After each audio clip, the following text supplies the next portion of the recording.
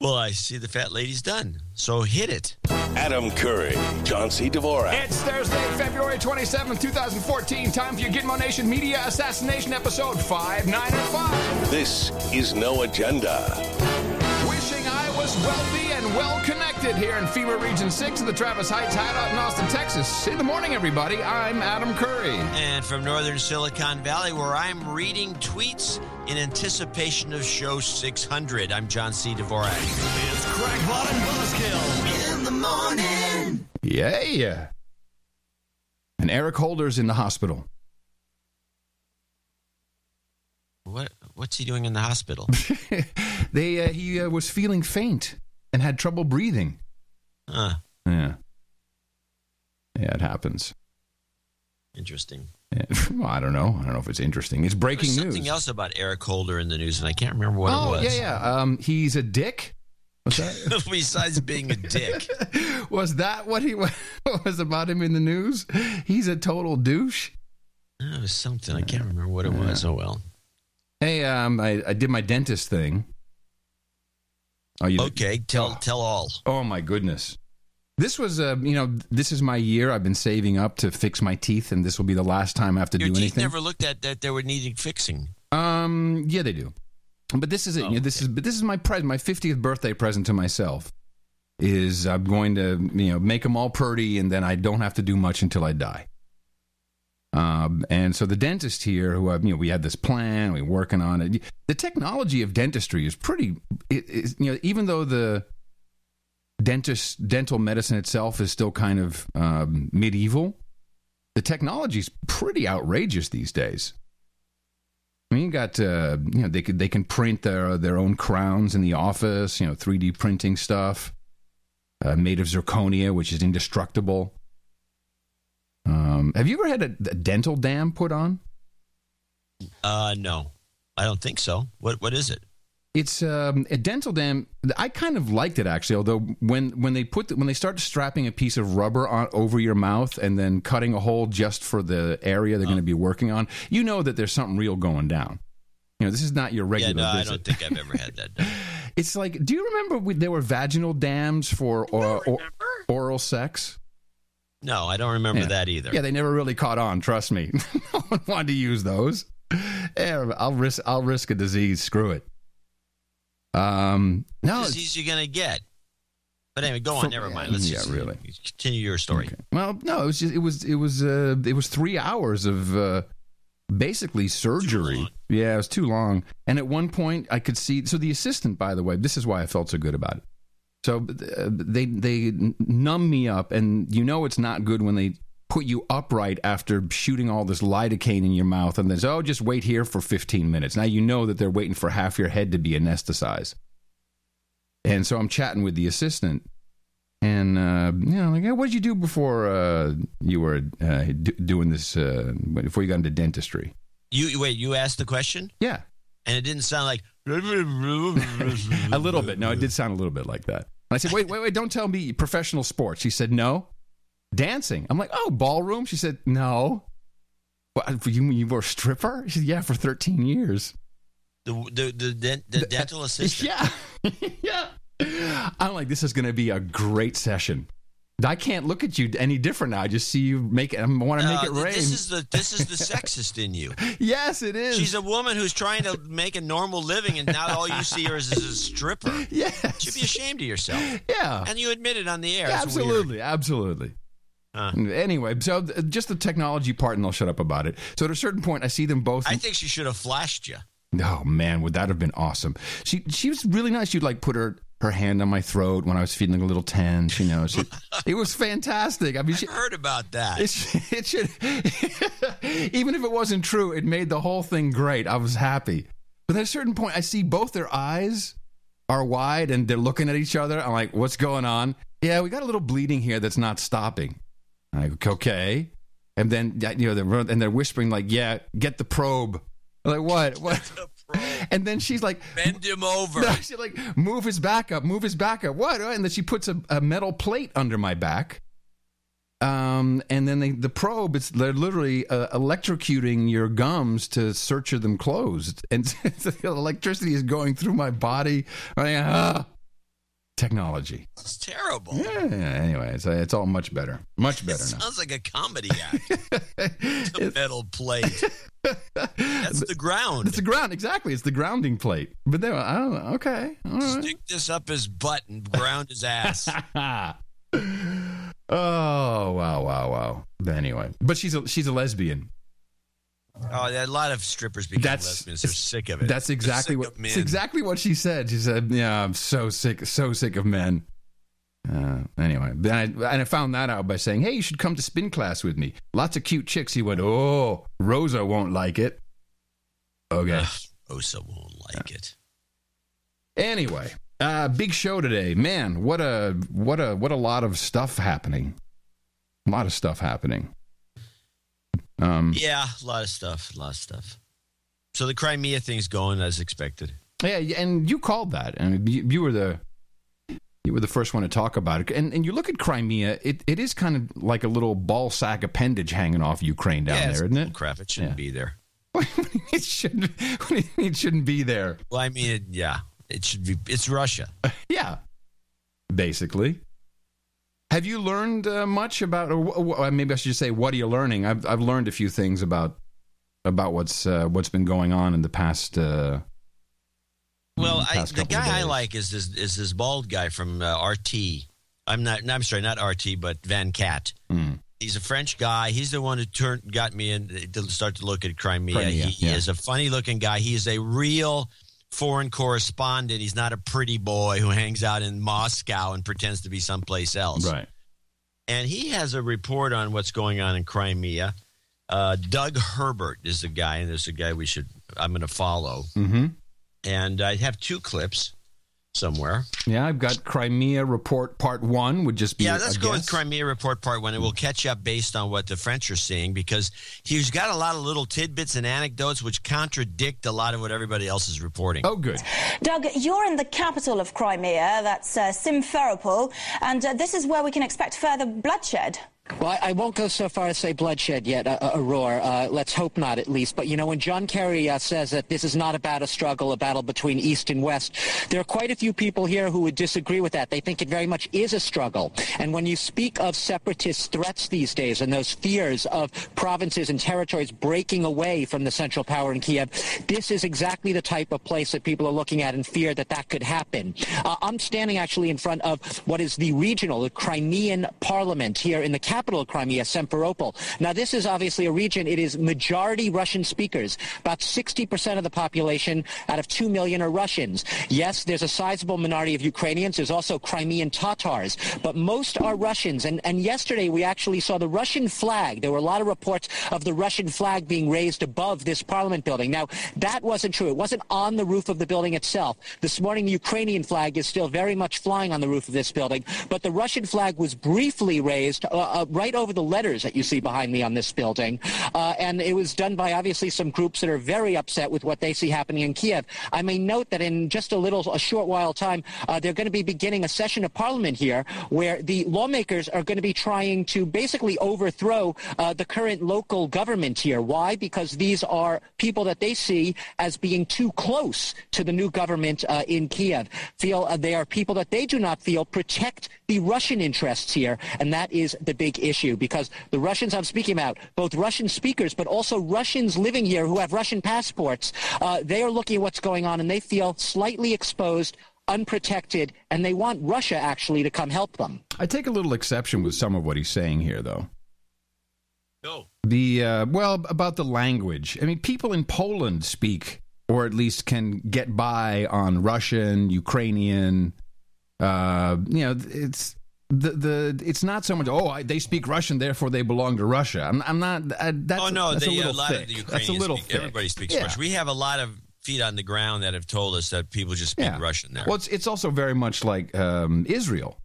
And everyone speaks multiple dialects of Arabic, and it's not quite. I don't think he made the point. He repeated that a lot. Important. He repeated that a lot. I hear that a lot now too. Oh, this is Russian speakers. They don't want to belong to this part. I've been looking at the financials because the thing you never get in the newspaper or on the TV is, okay, so we hear, the economy is wrecked. What does that mean? What exactly is going on? And so I did some research, and it looks like there's $66 billion of external debt Ukraine has that will be maturing this year. And that has to be rolled over. There's no way that's going to be repaid. But the real exposure is the Russian banks, which is why I'm thinking when I heard Lavrov talking, I got a little clip here. Of course, it's translated because unlike everyone in Ukraine, we don't speak Russian. It sounds, I'm not so sure that they're against all of this. We confirmed our principal position of non-interference in Ukrainian domestic affairs, and we hope that everyone will adhere to similar logic and use the existing contacts with various political forces in Ukraine to calm the situation down, but not to seek opportunistic one-sided advantages at a stage when national dialogue is necessary. We agree with our Luxembourg partners that it is dangerous and counterproductive to try and impose on Ukraine a choice based on the principle, either you are with us or against us. We want to see Ukraine part of the common European family in every sense of the word. Yeah, I think there may be something to that. So when they say they're Luxembourg partners, and that's one thing and one thing only, that's banks. Now, that's all that's in Luxembourg is banks. $28 billion. The cookie factory. The exposure to Russian banks, specifically Gazprom Bank, is $28 billion. There's, they owe $3.5 billion for gas that Russia has provided. Maybe it's as simple as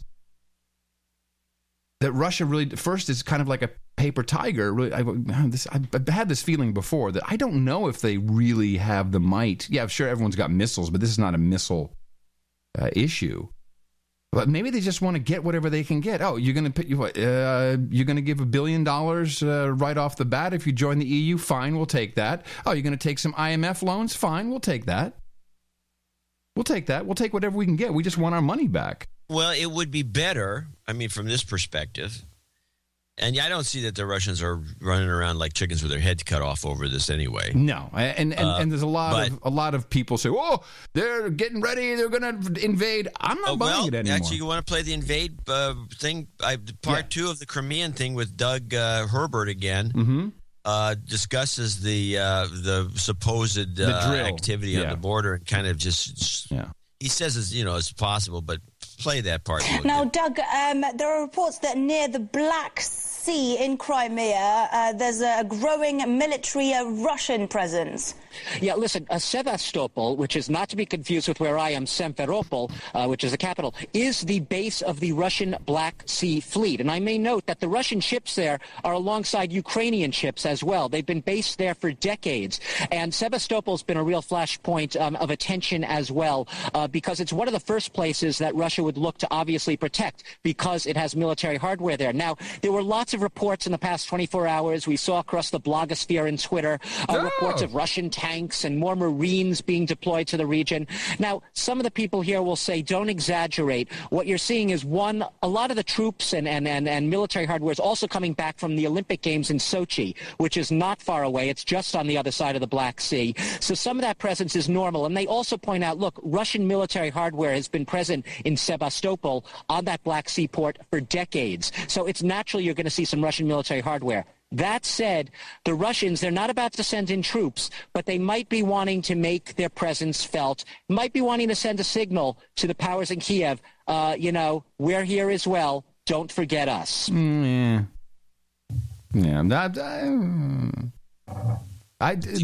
the source is the blogosphere and Twitter, you got to be a little skeptical about them getting ready to. I think that's what this report said. It's not. Yeah, it's just business as usual around the area, and at the everyone's. It's like especially if they were redeploying all the bull crap they had around Sochi, which was lots and lots of people. Yeah. and they're just running them up a railroad, up along the coast and back to where they came from. I could see somebody taking a picture of that and saying they're headed to Ukraine. Well, I would do that if I was a guy with a camera and I took that picture. I'm pretty sure that this is all about the money. This is well. Let's get back to this thought. Now, let me. Well, can I read a brief statement from the White House that came out this morning? Sure. It's just it's from the press secretary, so it's not from the president yet, so it hasn't escalated, but the United States strongly supports Ukrainian leaders' ongoing work to form an inclusive multi-party government to represent all the people of Ukraine as they prepare for May elections and to restore order, stability, and unity to the country. As the process moves forward, the United States again calls on all parties in Ukraine and in the region to support reconciliation and the country's return to political and economic health, and will work with the international community in building an economic assistance package based on Ukraine's achievements in crafting a unity government. This is about getting the IMF in.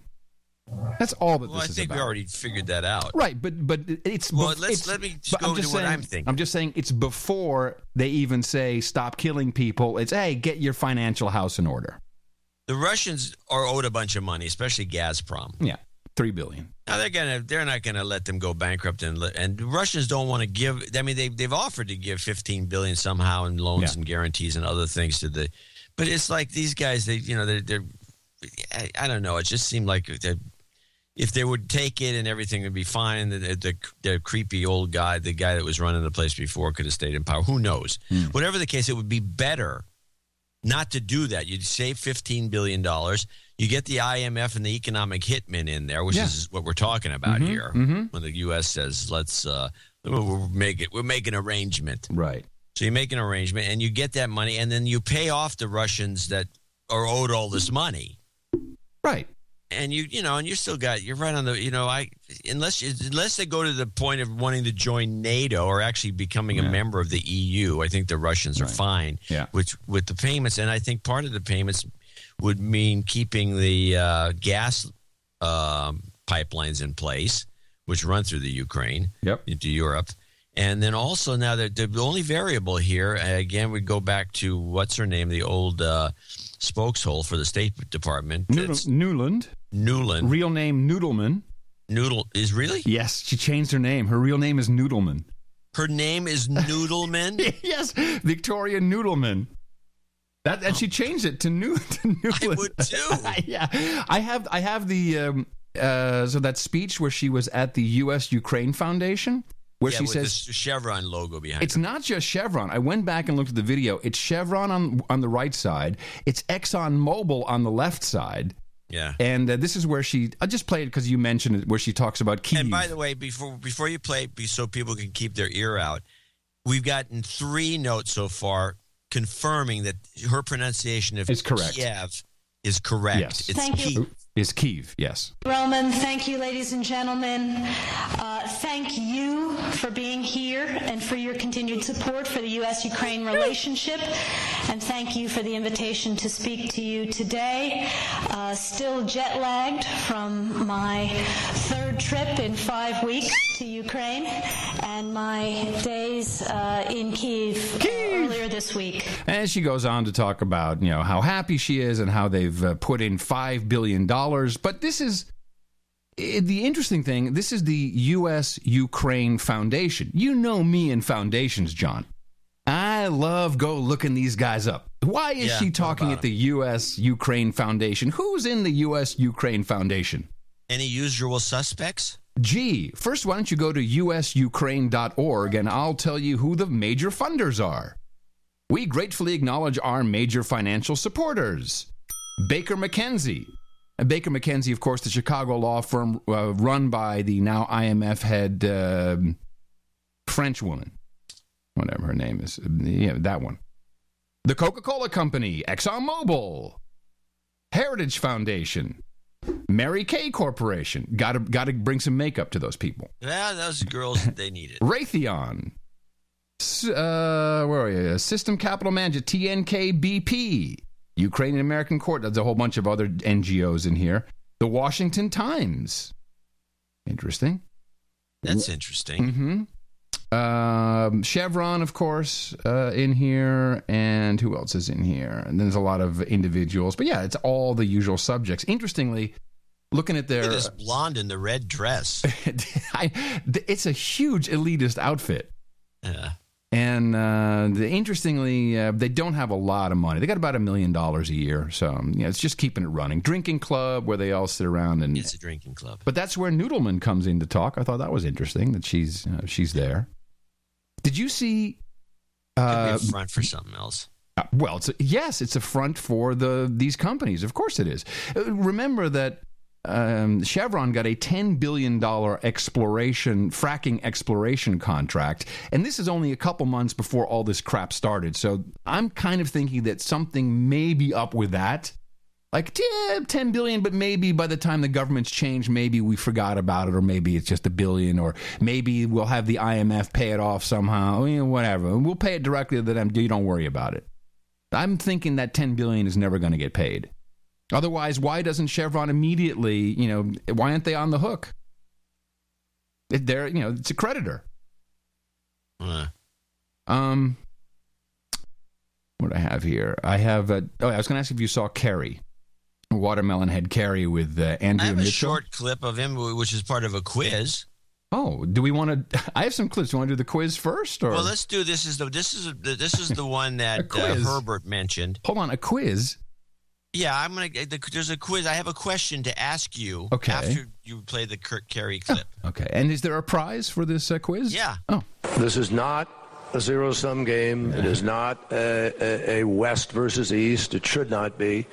It is not Russia or the United States or other choices. This is about the people of Ukraine and Ukrainians making their choice about their future. And we want to work with Russia, with other countries, with everybody available to make sure this is peaceful. All right. And the question is? What did he say? He said this is not East versus West. Let's all be peaceful and let's work with everybody in Kumbaya. I'd like to buy the world a Coke. Oh, okay. Here he is saying a very similar thing to Andrea Mitchell. Andrea Mitchell works for CNN, but Can of course... this guy actually ever be succinct? Is it really that difficult? No, we're actually going to make fun of him to the nth degree with these clips. He is insane. And I'm happy that we're paying attention to him now because he is writing really good comedy for us. Andrea Mitchell she's married to Greenspan, the former central banker of the United States. So she's an elitist masquerading as a prostitute, and of course that's how she gets these high-level interviews, which obviously are quite scripted. And here's Jerry's. Here's Jerry's new take. President Putin, in a telephone conversation with President Obama just the other day, committed to respect the territorial integrity of Ukraine. And I think that's incredibly important. It would be very difficult for me to understand how Russia would reconcile its position on Libya, its position on Syria, its warnings against intervention in another country, and then not respect the sovereignty of Ukraine and the will of the people there. I love how he's just turning it all around. We we invaded Libya. We've sent terrorists into Syria. Now we are the ones that have destabilized Ukraine. And he's turning it around and saying, hey, I can't believe Putin, wouldn't step back. It's unbelievable. So we're hoping that Russia will not see this as sort of a continuation of the Cold War. We don't see it that way. We do not believe this should be an East-West, Russia, United States. This is not Rocky IV. There we go. A popular culture reference. But now I like his name. I think we're calling him from now. It's Jerry. Secretary of State Jerry, and he's going to just Jerry. He's going to finish this up with of course the true news. Believe me. Okay. Yes, Jerry. I'll believe you. We don't see it that way. We see this as an opportunity for Russia, the United States, and others to strengthen Ukraine, help them in this transition, and there's no reason that they can't look east and west and be involved as a vital cog in the economy of all of us going forward. And that's what our hope is, that there's a transition government, that there are reforms put in place, and that the IMF becomes involved, and that the Ukrainian people have an opportunity. And at the very end, it's like, oh yes, and the citizens, yeah, and then you can come involved after we get the IMF in. But now the irony of what he is about to say, and I wonder if he even understands the irony of the words coming out of his pie hole when he talks about Yanukovych's lifestyle. The key here is to give the people of Ukraine the full space within which to make their decisions about where they want to go. That's what we're trying to do. We're not putting pressure on them. We're not urging something that they haven't themselves expressed as a desire. We are trying to honor their intentions of putting together a democratic, pluralistic government that breaks away from this kleptocracy that existed there. And now we're beginning to get some insights on the lifestyle of Mr. Yanukovych with his multi-million-dollar dining room and his yachts and the rest of it. Really? Do you not have yachts, Jerry? Do you not have a multi-million-dollar dining room somewhere? I mean, seriously, Jerry? Really? Really? Hello, Kettle. This is the pot calling. I mean, does he understand the irony of that? He's sitting in a gilded room doing this interview in the middle of a room with a hardwood floor with a design. He has no clue that he's just blabbering and blah, blah, blah, blah, blah, blah. With a design in the middle of it. Please. This was a very interesting and entertaining interview. And do you want to hear his bit about the North Korea? How come she didn't say something to him? Oh, please. Because, no, seriously. Because she's not a journalist. Say, well, Jerry, this kind of sounds like your lifestyle. You got a yacht. You got a bunch of mansions all over the country. No, you have these huge soirees in your $1 million dining room. How can you point the finger at this guy? But the irony is they're sitting in the State Department in the middle of one of those rooms where the president... Yeah, one of those overdone rooms. Yeah, with a compass design, like the New World Order eye in the middle of the floor. It's just them with two chairs and a table, and the whole room is echoing. Yeah, it's actually appalling. It is appalling for him to then. Oh, but we're seeing his yachts. Oh, unlike your yachts. Okay, your yachts okay. His yachts not kleptocracy. The kleptocracy is going on right in front of our eyes here. Do you want to hear his moronic statement about North Korea? I love listening to this guy. Okay. Now, Andrea Mitchell is going to set him up with a hilarious little ditty, which is, this is all unconfirmed. These are all, of course, about how horrible North Korea is and the horrible things they've done. And while I don't doubt that, of course, there's atrocities going on, again, there's the irony of what they are accusing the North Koreans of is spectacular. Let me ask about North Korea, because the UN has exposed for all to see the horrors of those death camps, the prison camps in North Korea. Now, these death camps, of course, are unconfirmed. This is from some statements, some interviews, and they showed some satellite picture and said, yeah, this is where they were. The Human Rights Wing of the UN is taking it up in Geneva. A former prison guard testified to the UN that he witnessed years ago dogs attacking 5 children. 2 of these children survived the attack by the dogs and were buried alive. How much longer can this go on with China protecting its client, North Korea, and the UN not recommending that the leaders of North Korea be taken to the World Court? Now, this is very interesting because, again, you have to remember that Andrea Mitchell is an elitist. She is a part of the upper echelon. And for her to say, first of all, she said World Court, not International Criminal Court. I don't know if that was an oversight on her part or if that is what they really... I don't know what she means by that. Of course, the United States doesn't recognize the International Criminal Court because people like Jerry would be in it. No, half of our politicians would be in it. Bush would be in it, for sure. So as a journalist, she is now saying China is protecting their client, North Korea. How come we don't take all these people to the World Court and lock them up? And prosecuted if they could possibly be captured. If we could capture them. Well, I think that clear as throat on that one. Oh yeah, here come the lies. But what he's about to say is beautiful. every aspect of that report is a huge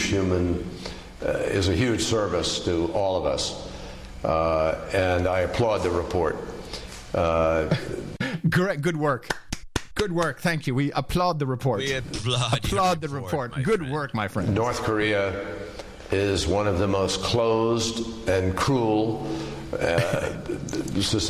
places on earth. He's searching for adjectives, and cruel and places. There's no question about it. No question. There's evil that is taking place there that all of us ought to be deeply and are deeply concerned about. And we are continuing to press for action. All right. But let's hear it. In the meantime, there is no question. No question. That the level of depravity, the level of human rights violations, they've conducted executions using 122 millimeter aircraft guns to obliterate people and force people to watch these kinds of executions. Oh, I'm sorry. Unlike, hold on a second. Yeah, unlike we're putting people to death and watching them struggle for air for 20 minutes with some bogus injection. Let's go back to the reality of this. They are forcing people to watch it. How? They have to be sitting around. Did they bring them into a stadium and then a jet shoots these people? 122 millimeters. If that's the case, why aren't there any photos of this? I don't care how closed the society is nowadays. People sneak photos out. This whole thing, by the way, I still think harkens back to Abu Ghraib, that prison that we had set the dogs on those guys, because this dog meme is just getting on my nerves. I wouldn't have said anything unless I shows up again. I agree. Setting the dogs on it. We did that, by the way, the CIA, Hayden, and these guys. We set the dogs on people. Meanwhile, now we accuse this guy of setting dogs on his uncle, which was a lie. And now we have this new dog story. You know what? You know, John, it's as if it's just crazy. I have yet a third dog story from Samantha Power. The UN ambassador, she is married to Cass Sunstein, who will be discussed later in this program, the shill extraordinaire. And so it's 3 dog anecdotes to 1. Here it comes. This is from Syria. We have a new United Nations resolution. And even though what she's talking about happened 6 months or was reported 6 months ago, she felt it very important to put this in her statement regarding this resolution. The facts in Syria that gave rise to this long overdue council resolution. By the way, she sounds like my dental assistant. Defy the imagination. As the Secretary General has recently reported, unspeakable abuses are being committed against children, including kidnapping, sexual violence, beatings with whips, electric shocks, and imprisonment without cause. All of that. You're right. All of that Abu Ghraib.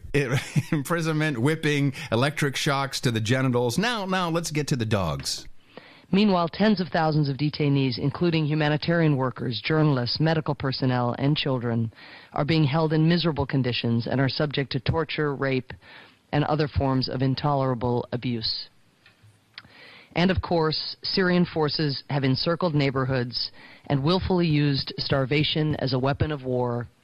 Wait for it. Blocking food deliveries and causing religious leaders in Ghouta to issue a chilling religious declaration. What could that religious declaration be, John? Are you ready? Given the desperate situation, the religious leaders gave Ghouta's residents dispensation to eat cats and dogs in order to survive. Cats and dogs. There's your dog story. Cats and dogs. It's all about the cats and dogs. You know, this makes so much sense to me because we, as a people, mainly because of the mind control of television, have become desensitized to people being in dire situations. So it doesn't work anymore. People don't. It's just a person who gives a crap. Oh, it's a dog. And words don't seem to have much effect anymore. Yeah. I'm reminded of I thought it was interesting, but the failed attempt during, was it the Egypt thing or was it the Libyan thing, or the Syrian? I don't know who. I think it was Libya, where they had Gaddafi, whoever gave the orders, made the soldiers take Viagra. So they could rape. Have to rape because what am I going to do with this thing? This was Libya, indeed, Libya. Yeah, it was part of getting the resolution pushed through. It was like, what was it, 1973, Resolution 1973 and 1975 or whatever it was. Right. Part of it was they're handing out Viagra so these guys can rape. I mean, it's like really. Yeah, I know. It's crazy. I mean, there's so many things wrong with the idea that even the assumption that someone would believe this tall tale was actually disturbing. I found that whole episode to be quite. It really set me back in terms of my respect for the ability of this country, in particular, to do proper propagandizing. This is just bullcrap. No, we got some good. And we obviously lost our good people to WPP, Omnicom. I don't know. They've all gone to work for the private sector because this was so stupid. Yeah. And of course, it was revealed to be bullcrap, which is that, if you're going to do a propaganda gimmick, you don't make something up so weird that it gets rebutted, and then you just look like an idiot. Now nobody believes anything you do. I'm surprised no one has pulled the Chernobyl card on Ukraine. Well, actually, that's interesting. Do you know how Chernobyl is only 144 kilometers north of Kiev? How come everyone's still alive? You think with Fukushima in comparison, everyone would be fried and have 3 heads and stuff. Yeah, it's only 100. It's an hour and a half drive. Let's talk about this. Has been, I guess, on the list of things to. On the one list just has mentioned dogs and especially attacking kids and eating people. Mm-hmm. And then we eating them, dog eat dog, or we eat dog, and they eat us. Mm-hmm. And then the other list, the no-nos, must be Chernobyl. Yeah, don't talk. Ixnay it's got to be on the no-no list. You can't talk about it. But when you think about it, in any other case, it would be something. Chernobyl. Everyone in a wide range, thousands of kilometers, died of cancer and had. I'm just surprised Tom Hartman hasn't got his little his little Geiger counter. Little Geiger radiation rates there. Yeah, exactly. The only thing I will say, as from a strategic standpoint, having the EU in charge of Kiev, which is to the east of the Carpathian Mountains, that is strategically, maybe it doesn't matter anymore. Maybe that's only the days of foot soldiers. But the Carpathian Mountains were kind of a natural buffer, very much like the what do we have over there to the east of Georgia? The Sierra Nevadas. No. Whatever they call them, that mountain range over there. It's a very natural buffer zone between the east and west, and now the west will technically be on the other side of that. Yeah, well, where they can't get away. Oh, that's right. They're trapped. They can't go home. Good point. Logic. Good point. They can't go home. Let's see. I think you're right. This is all behind the scenes here. There's a money thing going on. Yeah, it's they have a great auction when they sell that guy's house off. It's not even his house. It's the presidential palace. It's not his own house, I don't think. I thought he's the one who decorated it. Oh, well, yeah. So the Obamas decorate the White House. Cool. Everyone gets to decorate their own presidential palace. Well, let's auction. I bet big money. It's like, they really blew it with Gaddafi because, they stole it. Yeah, they looted his place. Yeah. You can't, this is all those hats he had, those big giant hats. Yeah, I mean, I can imagine Sotheby's selling those things for $1,200 to $12,000 a pop. I think at one point, I remember there was a silent auction. It was an Elton John, Billie Jean King silent auction in Los Angeles, MTV days. And I think I won Michael Jackson's fedora hat at the silent auction for $2,000. You spent $2,000 on a hat? Where's it now? Where's that valuable hat now? It was, I know. It was, so I bid on it, but it wasn't really my money. It was my radio syndicator's money, and we had a contest, and the contest prize was... the hat. Michael Jackson's hat, yeah. That hat probably could be worth something. Yeah. I think all this stuff is crap. Yeah, I keep seeing this hat pop up around I think there's a lot of hats.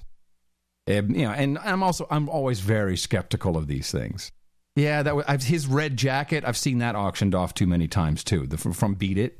I have a red Ferrari cap that's signed by Schumacher. Oh, really? Yeah. Well, that's going to be worth a lot of money if he doesn't come out of the coma. Dead, if he dies, maybe any minute. Yeah, it's sad. Hey, let's move this on time today, John. I of course would like to thank you for your courage and say in the morning to you, John C. Dvorak. In the morning to you, Adam Curry. Oh, I see what you're getting at.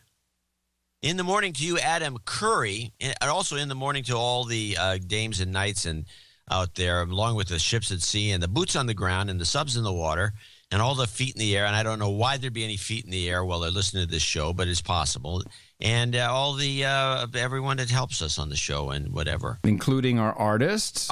Yes, Nick the Rat. Even though he was threatening with sexual favors, he actually did have the best piece of art for episode 594, and we appreciate. Yeah, he was complaining bitterly. Yeah. And he says, I don't think they like my art anymore. And I was going to write him, say, give us better art. Yeah, exactly. But he did. Yeah, he did. So he nailed it. Send him the note. NoAgendaArtGenerator.com. Also in the morning to the chat room, NoAgendaStream.com. In the morning there, human resources depleting their lifetime value of $9.2 million slowly, but always helping out. And this program is brought to you by the people who listen to it, the people who consume it, the people who produce it. We have producers and, of course, executive producers, associate executive producers. These are the ones that get the credit up front, just like Hollywood. Who do we need to thank today, John? We do need to thank some people for helping becoming executive and associate executive producers. There we have two executive. Well, the Sir Kraut brothers came in with 300, and their cutoff for executive producers 333. But we'll put them in there anyway because they're the Sirs. But first of all, we have Michael Allen, who was an Instant Night with $1,000 from South Plainfield, New Jersey, and he wants to. And he says, which saved the day, I might add. For my night name, I would like to become known as Knight of the Railroad Conductors and Mover of Homeless and Drunks off the Trains. Oh, by the way. Wow. Yes, I know who he is. He's, I think he tases people. Yes. Yeah, I've had a conversation. Sir Taser. Hey, move along. Hey, shut up, you drunk, or I'll tase you. Hey, you. Get off the train. I'm going to tase you. By the way, I'd like to give a shout out to the Google No Agenda community. Cool bunch of cats over there. The Google Plussers, yes. So he could be a conductor on a railroad, and if he's back in Jersey, he's obviously on one of these the big path. And that's all these Burlington Northern trains out around there, and he probably goes through collecting punching tickets, tickets, please, tickets, and there's please. A guy, where's your ticket? Hey man, off you go. I was just sitting here. Off you go. Hey, where's your ticket? What? No ticket?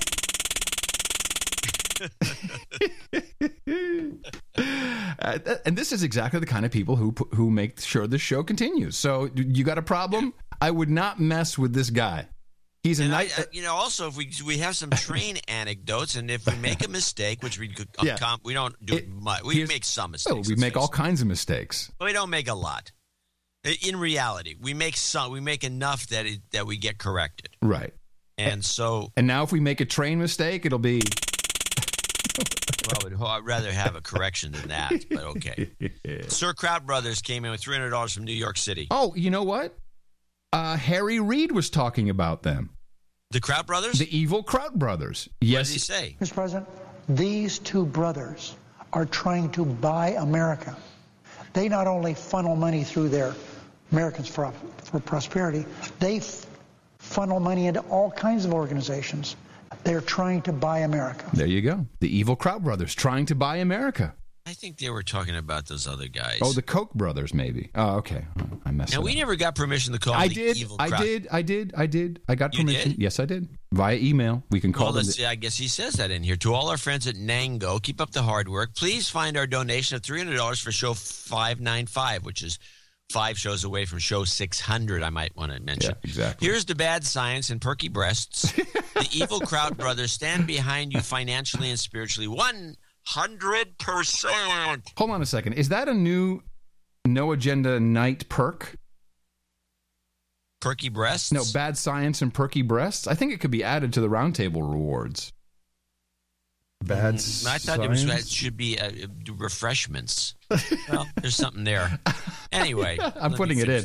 I'm adding it. Bad science and perky breasts. Okay. Nice. All right. I think you should just record that and then hit the button and fool me. Don't you think that'd be funny? If I said bad science and perky breasts? No. If you have, when you rattle off that list that you read. Yeah. Yes. If you recorded it and then just hit the button transparently, I would think you were reading it. Yeah. And it would be true. It would be a tape recording. Yeah. Okay. Onward. And, of course, Adam, please give a shout-out to Eleanor. He's a constitutional lawyer. Yeah, see, now I'm ready. We have included our accounting for reconciliation with the official spreadsheet and the PayPal receipt. Sir Kraut Brothers of 89th and Bluegrass. And Bluegrass. Yeah, exactly. In New York. New York. Thank you very much, Evil Kraut Brothers. Thank you. And thank you for the bread. What? Yeah, they sent me gluten-free bread from the bakery. They sent you some gluten-free bread? Yes. Not some, but like all different like hot dog rolls and all kinds of stuff. Huh. Yeah, it's great. Sir Nate Wilson, $273.24 from Charleston, South Carolina. Gorgeous place. Dear Crackpot and Buzzkill, as a night located in the Low Country, Charleston, South Carolina, I noticed that the peerage map does not have the fancy red dot on Charleston for the location of my knighthood. If you could please update the map, I would appreciate it. Yeah, I mention this because I have a call out for all producers in the Low Country and across the South Carolina. I will match dollar for dollar all South Carolina producers' donations up to $605 until episode 605, which will be on April 3rd, 2014. Very nice. The reason John and I share the birthday of April 5th, and this is my way of providing a donation to the show. A birthday shout out to the Buzzkill and calling to arms all producers within my domain to support the show. I will keep a running total of South Carolina donations from episode 595 to episode 605. If the donation is matched to its fullest at 605, this will take me along with this donation to my second knighthood on my way to Baron of the Carolinas. Woo-hoo! I don't know we have anybody from South Carolina ever donates, except Nate. I don't know. Yeah, Nate for sure. Anonymous in Minnesota, that's $250. Just getting by in Minnesota. Thanks for your courage. Always on the lookout for the squirrels. Squirrel! Sir Funk, $230 from Brunswick, Victoria. Hey. ITM, gentlemen, it's time to complete my baronetcy. So in a salute to dad jokes everywhere, I'm making a tooth hurty donation for Adam's dentist visit. Audience groans. Try the veal. I'm here all week. Thanks for your courage, Sir Funk. Thank you very much, Sir Funk. Yeah, that's nice of you. It didn't really. That's our group today for show 595. I want to remind people to go to Dvorak.org/NA. Also, channeldvorak.com/NA. You can hit the No Agenda Nation site and pick up some 33 bags and hit the donate button there. If you can't get to Dvorak.org/NA, and also the No Agenda Show has a button you can slam.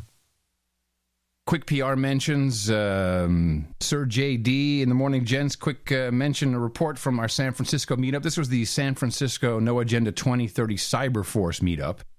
A smashing success with a great mix of knights, supporters, skeptics, and new recruits. Well, we'd like to have more information on that, actually. Where's the photos? Yeah, he said photos will be forthcoming. And I could have gone to that. I wasn't invited. Yes, we even mentioned it you dick. We mentioned it on the show. It's not the same. And then Jimmy V, although I'm trying to cut back on these mentions, but it was too good, is now forwarding to noagendashow.com the domain name George Clooney is a spy. George Clooney is a spy. Which I think is a nice domain name. It is a good, yeah. Clooney should buy it from us. Yeah, he's currently he's dating the WikiLeaks lawyer. Yeah, I saw that. A new WikiLeaks lawyer. I don't even know I've never even seen this one. She's hot. No, we've seen her. No. No. This was I have never seen this one. No. Well, I think she's the one. She's probably the one because Assange's girlfriend ran off with the other Snowden. guy. Yeah, with Snowden. So he decided to see if he can make her jealous with this hottie. Oh, well, definitely. But then Clooney takes her, runs off with her. That bastard Clooney comes in and takes her, and he doesn't even want her. He's gay. It's like he doesn't really want her. It's an arm candy. Yeah, well, for the White House. Got good taste. Yeah, he does have good taste. All right, everybody. Dvorak.org/NA. Thanks again to our executive producer and associate executive producers. It is highly appreciated. These are real credits. Unlike the phonies in Hollywood, we will vouch for you if you need anyone to tell these people that these credits really are for producing an actual program of media. And please continue to propagate our formula. Our formula is this. We go out, we hit people in the mouth.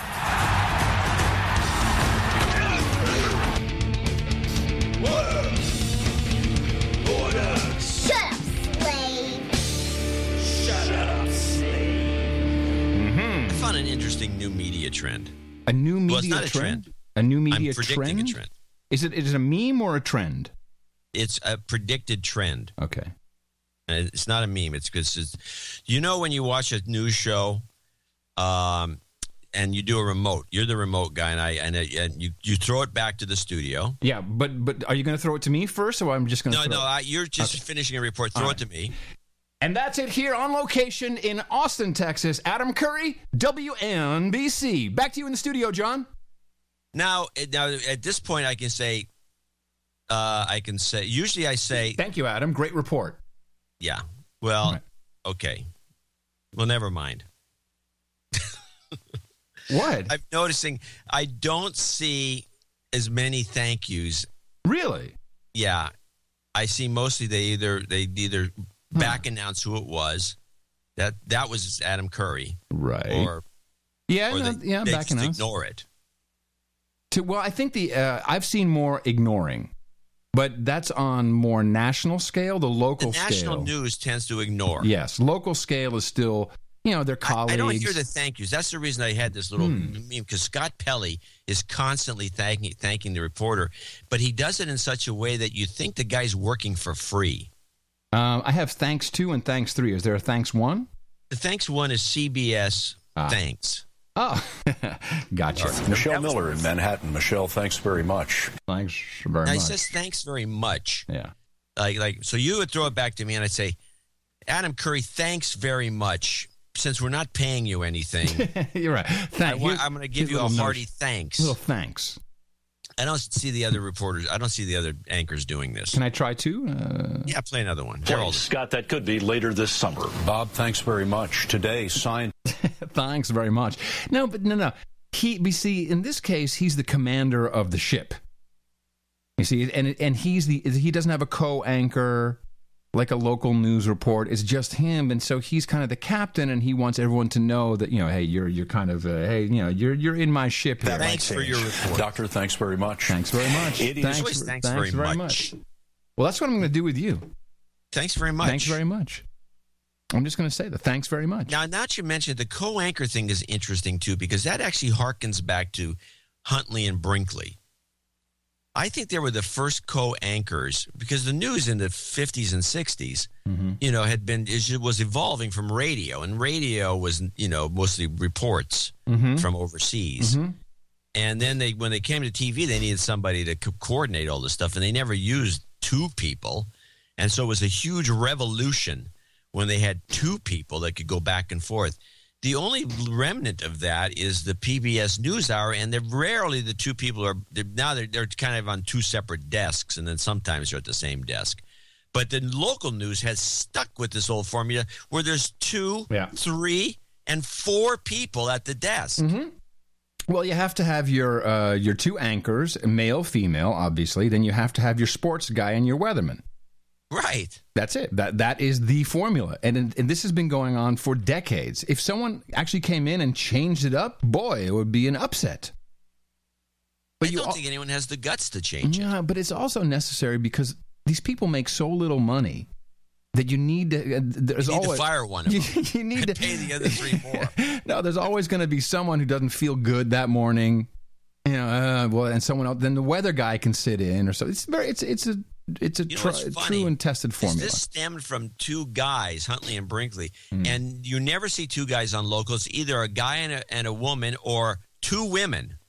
I don't have. Where's two women? We get two women a lot here. Oh, of course, it's California.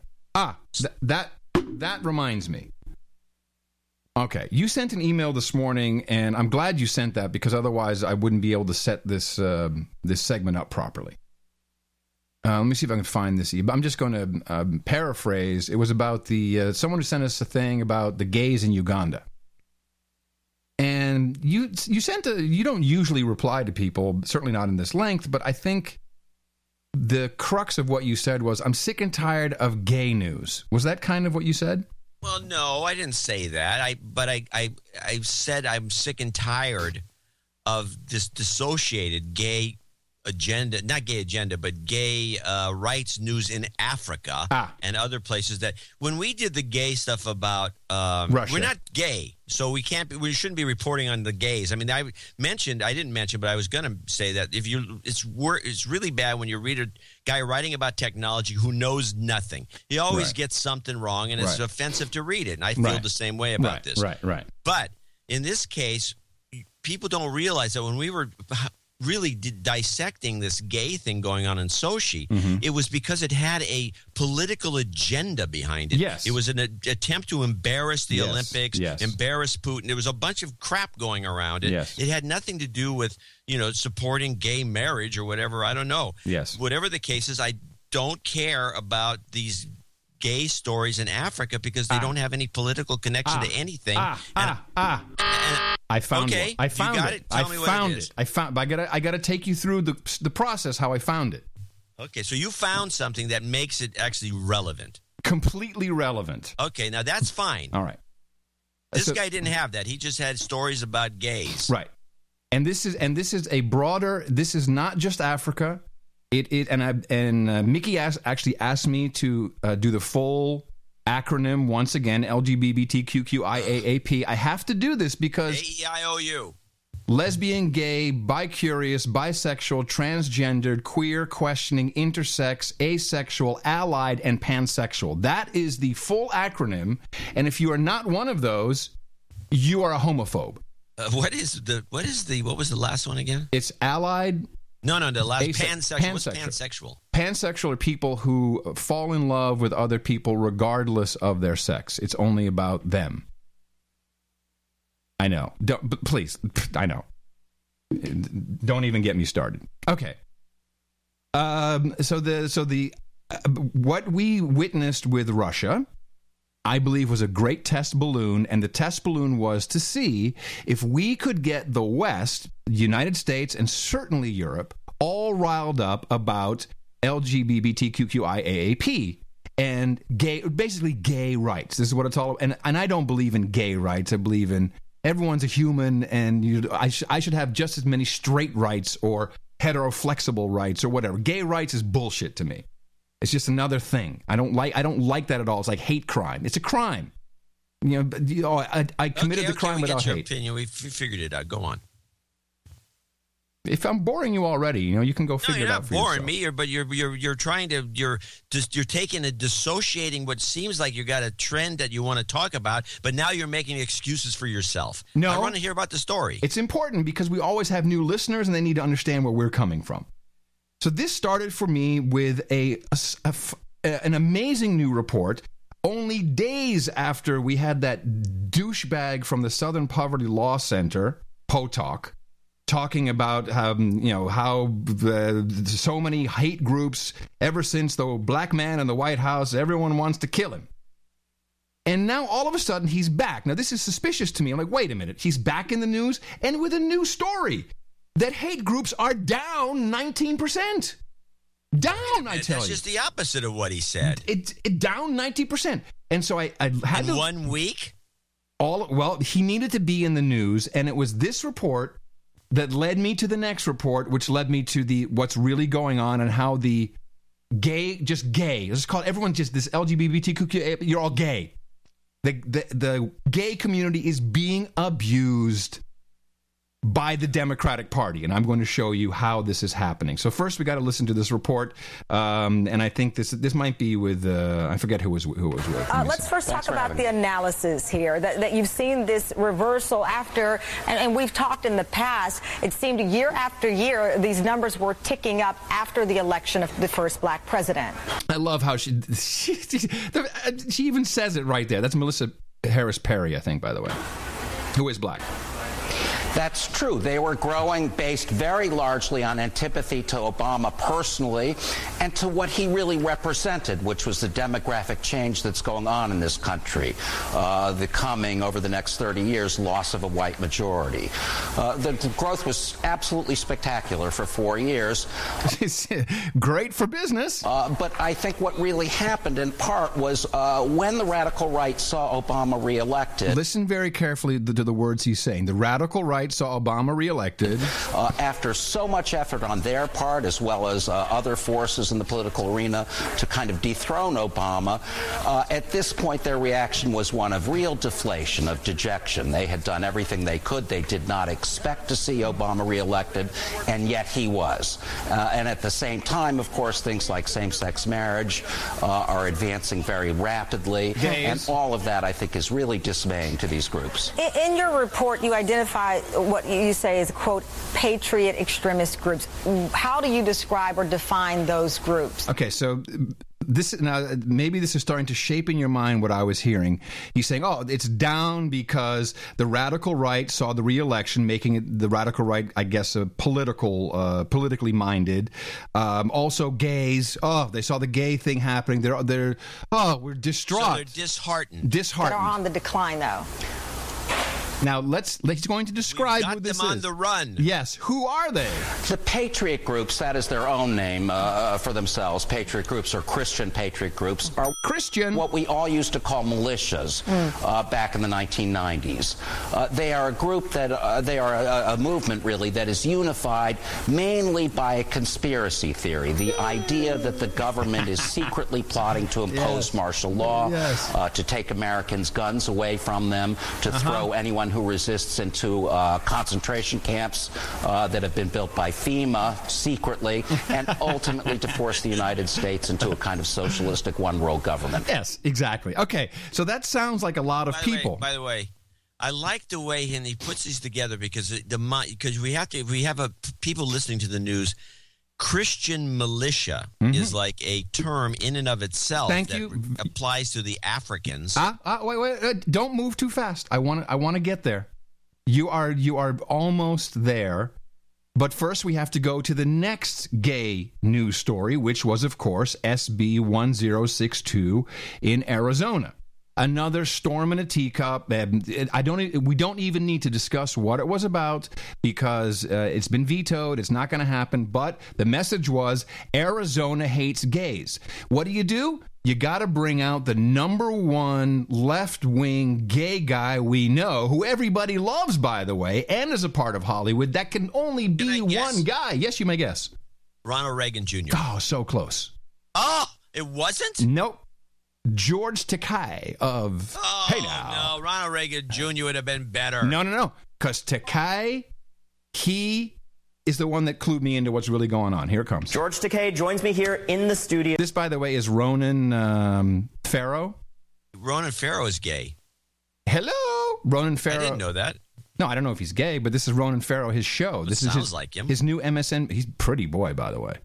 His new MSNBC show. You can tell, Frank Sinatra was his dad, by the way. It's so obvious. Yeah. Give me a break. The ugly Woody Harrelson. Woody. Okay, please. No, thank you so much for coming, sir. Well, thank you for this invitation, and congratulations on your news show. Thank you so much. I'm a big fan of yours, and this was a letter. Big fan. This is Hollywood. Big fan. That moved a lot of people. Tell me how you felt when you read the language of this bill, which contemplates essentially kicking yourself and your partner out of places of business. My husband. Your husband. My husband. What was the reaction that you had? It was, first of all, it was absolute astonishment, and then my blood started to boil.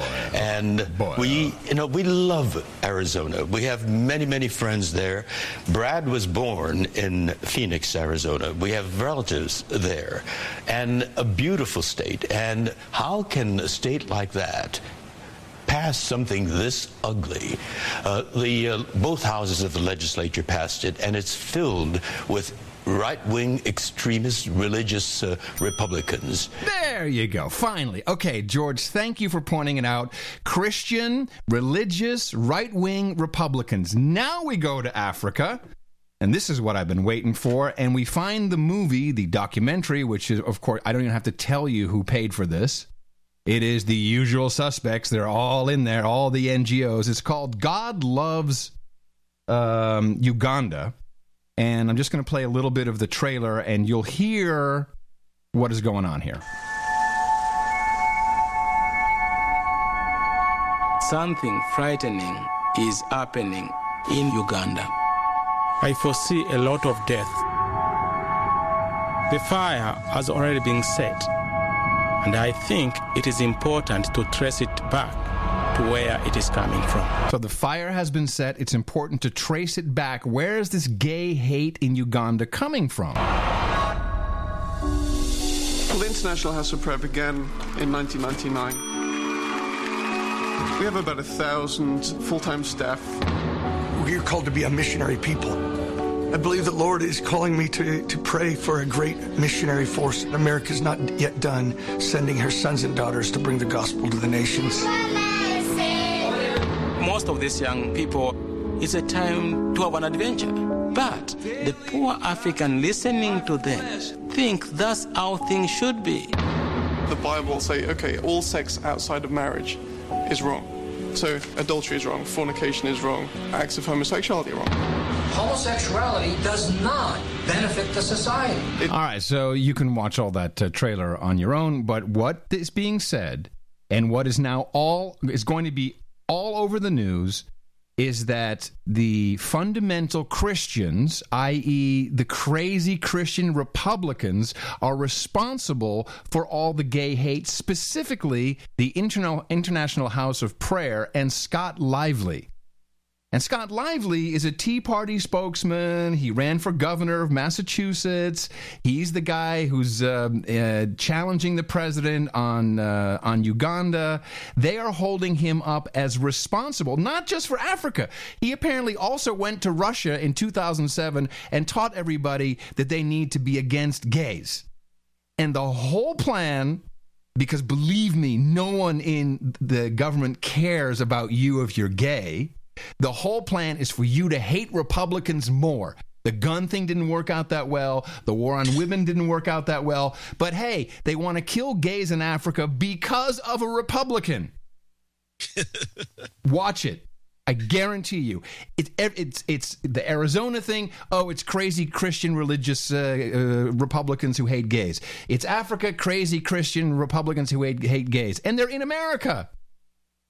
The whole thing is against the Republican Party. You are being misused once again.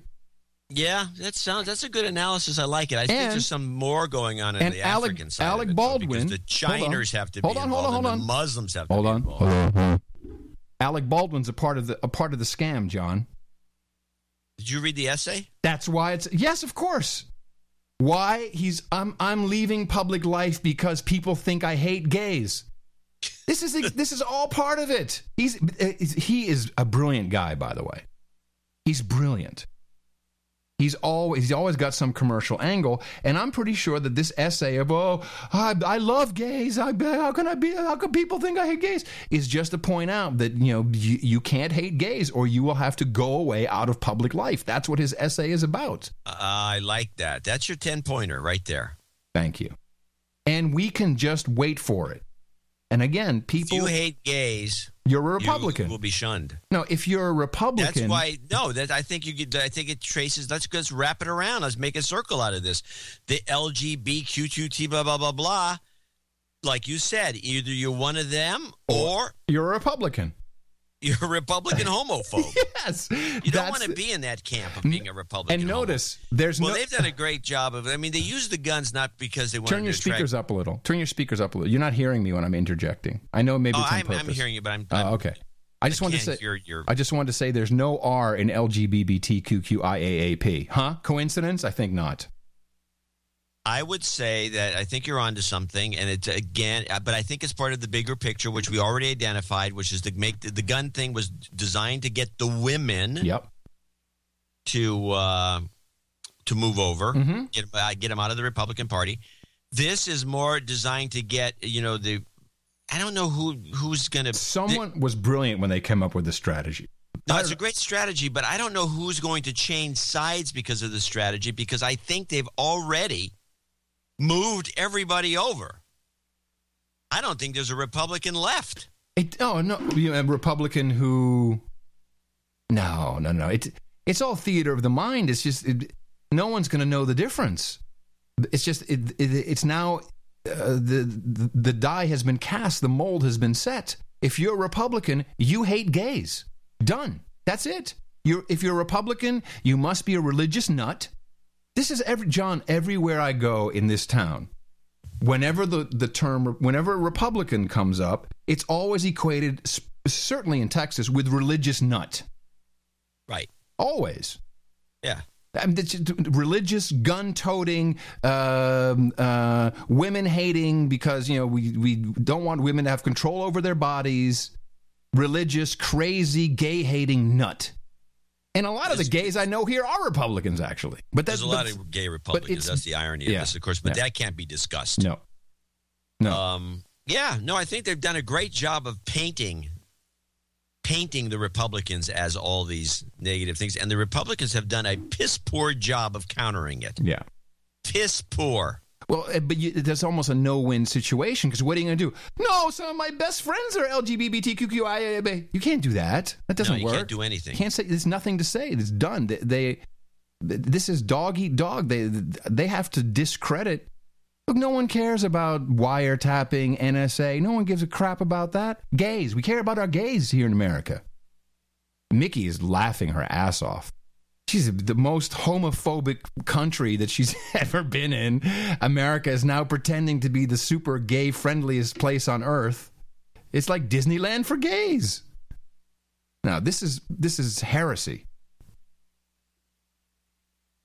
All right. Well, I take it back what I noted. My thinking is that the Ugandan news was, and it was presented to us as such, was just a distraction.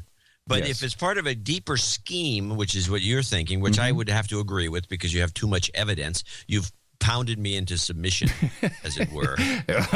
No pun intended. I still think it's a useful tool in Uganda, because you just say, that guy's gay, shoot him, and then you get rid of a political opponent. He eated a poo-poo. And it's very easy to deal with. But, okay. Yeah, no, of course. So we'll keep an eye on this, but I think the Republicans have been... I've never seen anything quite like it, how poorly they've, they bring it back to, economic things and stuff like, they can't even do that now because they dug such a big hole at George Bush.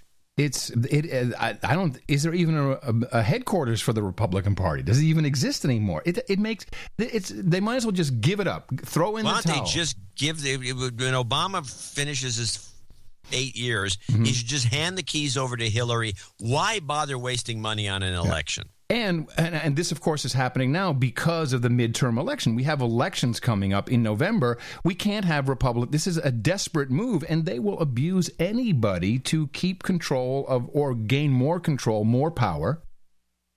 It's a desperate, desperate move, and you're just going to see more and more of this. And quite frankly, I'm astonished that the religious community puts up. Do you know how much grief, if we just discuss religion... If we just, not even giving our own opinion, just discussing the options that are out there. Oh my gosh. There we go, taking the Lord's name in vain. The amount of emails I get, you pissed me off when you were talking, you don't think God could make this, please people. You're fighting the wrong guy. You need to be fighting the Democrats who are vilifying anyone who believes in God. Crazy Christian right. Because they are fighting the wrong guys, and they're fighting our show. It's ridiculous. Yeah, it really, it's disturbing. We have this one guy who I haven't heard from him for a while, but he's like he religiously listens to the show, and then he never donates, never helps, doesn't have any positive thing to contribute. Right. And he sends a note in about once every 60 days. I was about to donate. It's always the same. And that's the guy. I was about to donate. And then all of a sudden, Adam, it's always me, by the way. Yeah, it is always you. Always me. But your partner, Adam Curry, once again took the Lord's name in vain, which you don't do, by the way. And I always apologize. You cuss. I mean, you swear and you spit venom, but you don't really use the Lord's name in vain. If I do, then I apologize. You never do it. Not anymore. But that's okay. He's apparently saying anything. A-hole. If you use the word screwball. I don't know what he thinks that what it's. But anyway, so he sends this nasty note. It's always anonymous. It's always got the postmark is from some, it's from, you can't tell where it's from. There's no return address or anything. It's just, okay, fine. Yeah. Every show, I guess, has one of these guys. Yeah. But again, I think you're dead on. They are fighting the wrong people. They're wasting anyone who writes us about religion, wasting your time, or even gayness. They're writing. They should be writing to somebody that gives a crap about their feelings on this because they're wasting their time. They're going after the wrong people. Did you see that tweet that I received? It was kind of funny. What, just now? No, it was yesterday, and this is in relation to, I guess, the guy who was doing this just heard our thing about Pussy Riot, and of course, Pussy Riot, by the way, they're back. So they were in America. So they got out of jail, went to America, got fired from the band. Then they were on stage with Madonna in New York at Amnesty International. Then 2 weeks later, amazing, Russia lets them back into the country so they can be arrested again. Okay. And beaten by Cossacks. So, of course, we were laughing about the video, the music video they were creating. And, he really whipped her hard. And then, of course, nothing happened. And this guy, I won't give you his Twitter name because screw him. He's got riffraff, 3 followers. Why would you, what I do, I just immediately block those guys. No, because it's funny. Adam Curry is a heartless bastard, a self-congratulatory, racist, anti-Semitic, patriarchal, and superficial conspiracy idiot. # no agenda. Well, at least he's good at summarizing. Yeah. Like, wow. And that's all because that's all. Yeah, why was that put into one bowl like that? Because I laughed about Pussy Riot being whipped. Oh. Yeah, no, the guy's crazy. Pussy Riot thing was such a fraud. It's so obvious. It's such an and obvious everybody's scam. Running it on all the news channels. Yeah, same video. Cossacks. Yeah. I just want to complete my list. We finished House of Cards Season 2. Yeah, Mimi finished it too. And let me tell you what she said. I didn't see it. I'm going to see it when I feel like it. But I'm going to throw something at you. I want you to tell me if this might be a correct analysis. Mm-hmm. She says it seems as if the story did end, but she seems that they did a lot of leaps of faith in the middle of it to move the story along faster and faster, as if they were actually planning from the get-go, from the very origins of the show, to do 3 seasons and do a 3-season arc. But because Spacey, and I've heard him talk about this, he just looks at his time. A lot of time and money is spent on this that could be better spent. He runs a theater in England, the Old Vic. He does a lot of movies. He can make more money doing movies. That they said, no, we're doing 2. So they rushed the story along, and you felt that there should have been a 3rd season, and they jammed it into this one. There could easily be a 3rd season. I don't want to spoil anything. There could easily be a 3rd season. I still liked it. I thought it was a great piece of work. I have no idea what his deal is. I think he got a lot of money for this. I think for the 13 hours, if he had done 6 movies, which would be about 13 hours, I think he would have gotten a lot more money. Well, if it's a hit movie. This is kind of guaranteed. The only thing, I just want to list the prostitutes who all contributed as actors in this series. Oh, yeah. These are the people, of course, you couldn't trust them anyway, but they should be stripped of their credentials. Ashley Banfield, Candy Crawley, Major Garrett, Rachel Maddow, Chris Hayes, Chris Matthews, Joe Scarborough. All of you are prostitute actor whores. And you are not allowed to. You should be stripped of your journalistic credentials. If you think it's Hannity was in the first series, and Hannity, I'm sorry, yes, Hannity was in there as well. You're right.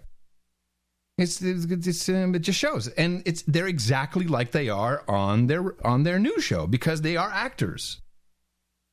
That's it. There's nothing more or less to it. Yeah, no, I can't argue with that. And they should be stripped of their credentials. Major Garrett, really, Major Garrett. How do you name a kid Major? I know. You can imagine if you really got to be pretty sure your kid's never going into the military if you name him Major. It can't be Sergeant Major. Could be Major. Sergeant Major, Major, General Major. What's your minor, Major? All right, that's all. I'm not going to argue about that. I think, but it harkens me back. Somebody did send the clip. I didn't chop it up to use it on the show today of Michael Savage bitching about the native advertising that he was presented with. Ended up. Yeah, you talked about it. That ended up on Hannity. On Hannity. Yeah. And Hannity still now he's doing fundraising for the Tea Party Patriots, which is one of these groups, and it's a conflict with his Fox TV show, but he says no, it's for the radio show, as if there's he's not this as if there's some difference, yeah. So that Fox doesn't know what to do with this guy because he's completely out of control and he's just grabbing as much money as he can because I think he's going to retire or quit or something or run for office. I have no idea where this guy's headed, but he's completely off the rails. Hannity? Yeah. Do we still have SeanHannity.com? Is that still our website? Yeah, I think so. Let me just check it. You'd think that they would... SeanHannity.com is forwarding to No Agenda Show. Perfect. Yeah. You'd think you could have bought it from us by now. Well, we don't own it. Someone else owns it. Well, they bought it from someone. Oh, hold on a second, John. Oh, my goodness. It's just in. John, we have breaking news. Yeah. Another dog story.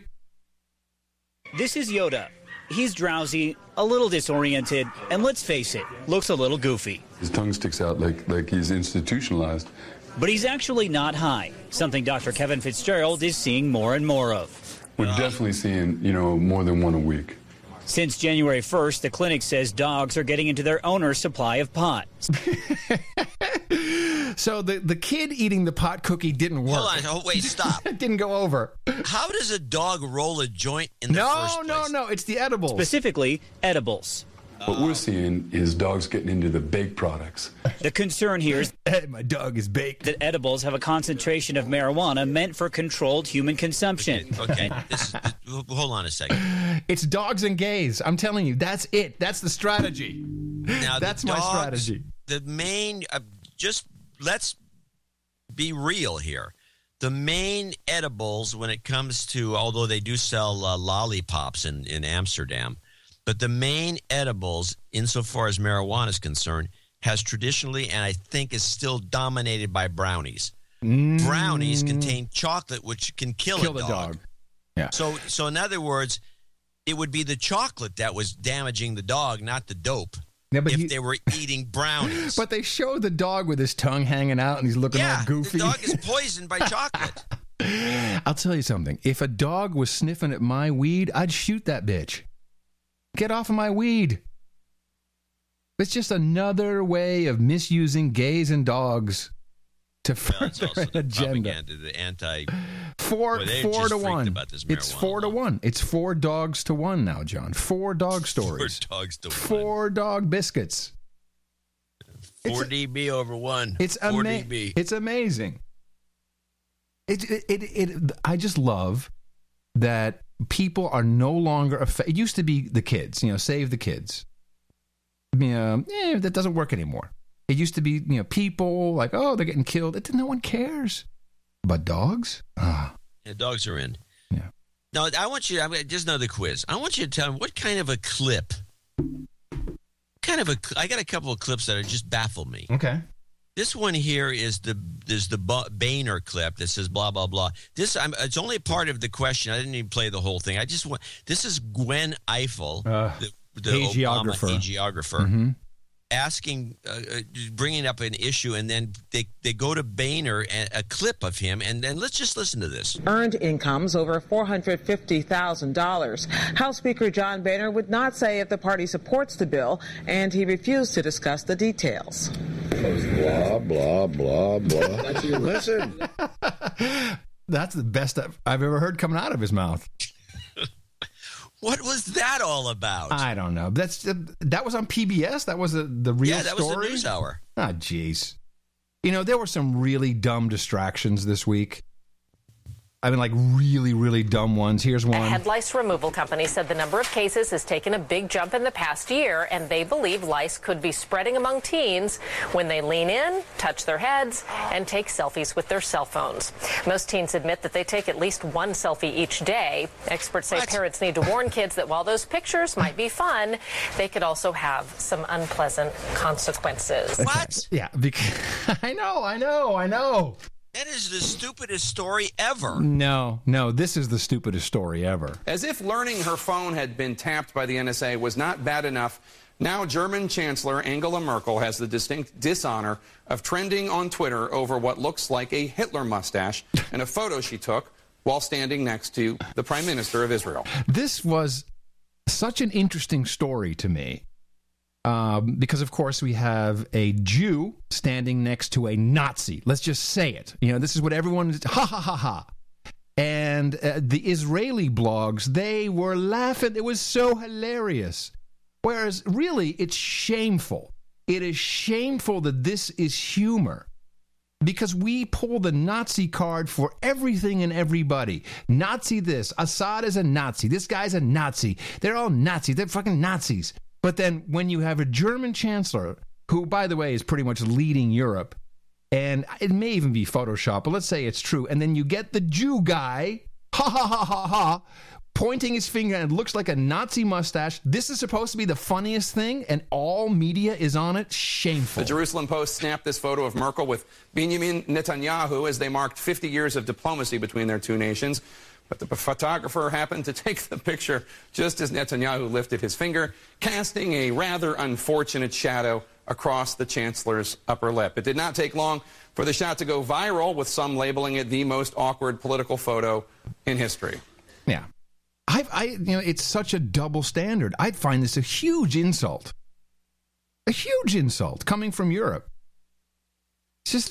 I'm not going to argue. I want to say I haven't. Anyone draws a mustache on Obama, a little Hitler mustache, you get arrested. Out of control. You get thrown in jail. You can't do this. This is horrible. But this is fun. And I was particularly disappointed by the Jewish blogs, the Israeli blogs, I should say. They thought this was so hilarious. Okay, that's fine. But then when something else happens, we got to find it hilarious. I'm looking at one of these things here. This has been boosted. There's no doubt about it. Oh, the shadow has definitely been boosted. Yes. Well, the shadows of her, forensic analysis with John C. Dvorak. Here we go. The shadows don't make sense any place else except over her, right across her nose. And shadows are never black. Under no circumstances are they black. They're always grayish. And this one is ridiculous. Yeah. So it's easy to do. You move it. You take one of the channels. It's got this. You just fool around with channels, and one of them will, or curves. There's all kinds of settings on Photoshop that would push this thing up. By the way, if I'm looking at pictures, if you do a Google image search, I'm seeing different versions of this picture. Interesting. If you look at the Reddit. Where the flag is in a different position. There's at least 4 different versions of this picture. Where she's for 4 different people. Oh yeah, and she's leaning in differently, and I'm thinking the shadow is bullshit. I'm with you on this. This makes no sense. Yeah, so we're looking at a Photoshop job. Yeah, but who are we? Was this meant to humiliate Merkel? Yeah. It's disgusting. I think so. It's so infantile. This is the level that we've gotten to now in our media. Ha ha ha! They were talking about 50 years of working together. Ha ha ha! It's still Jews and Nazis. Ha ha ha! That's the media for you. Sad.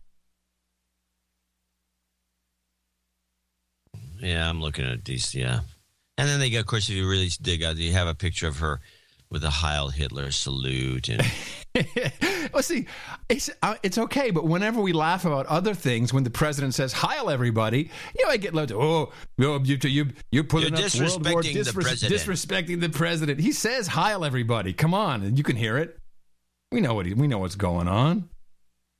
So I just found that to be sad, really sad. I'd like to find the original. Too bad I don't see the original version. I mean, the guy who originally took the picture is the one who did the original Photoshop job because there's no evidence of. Right. Yeah, they just boosted something and bingo, there it is.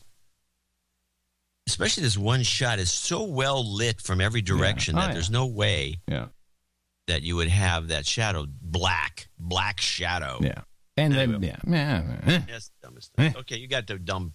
It's not clip of the day. No, it's not clip of the day. How about this one, though? So I do want to go back to Africa for a moment because, of course, we are keeping our eye on Africa and how we're going to kick the Chinese out and take over anything that they've built. And do you remember, well, of course you do, IBM's Watson? Of course I do. Okay. How did Watson do in America after it basically had won at Jeopardy? And then kind of nothing really happened. They didn't really get any big contracts. We knew that they were going to turn Watson into a product. Yeah, right. A healthcare product, which really didn't work that well. I don't think they've sold it. They have not sold it to anyone By big. the way, in the 80s, there were these things called expert systems. And there was a huge artificial intelligence binge that was around early 80s. That's the first version of big data.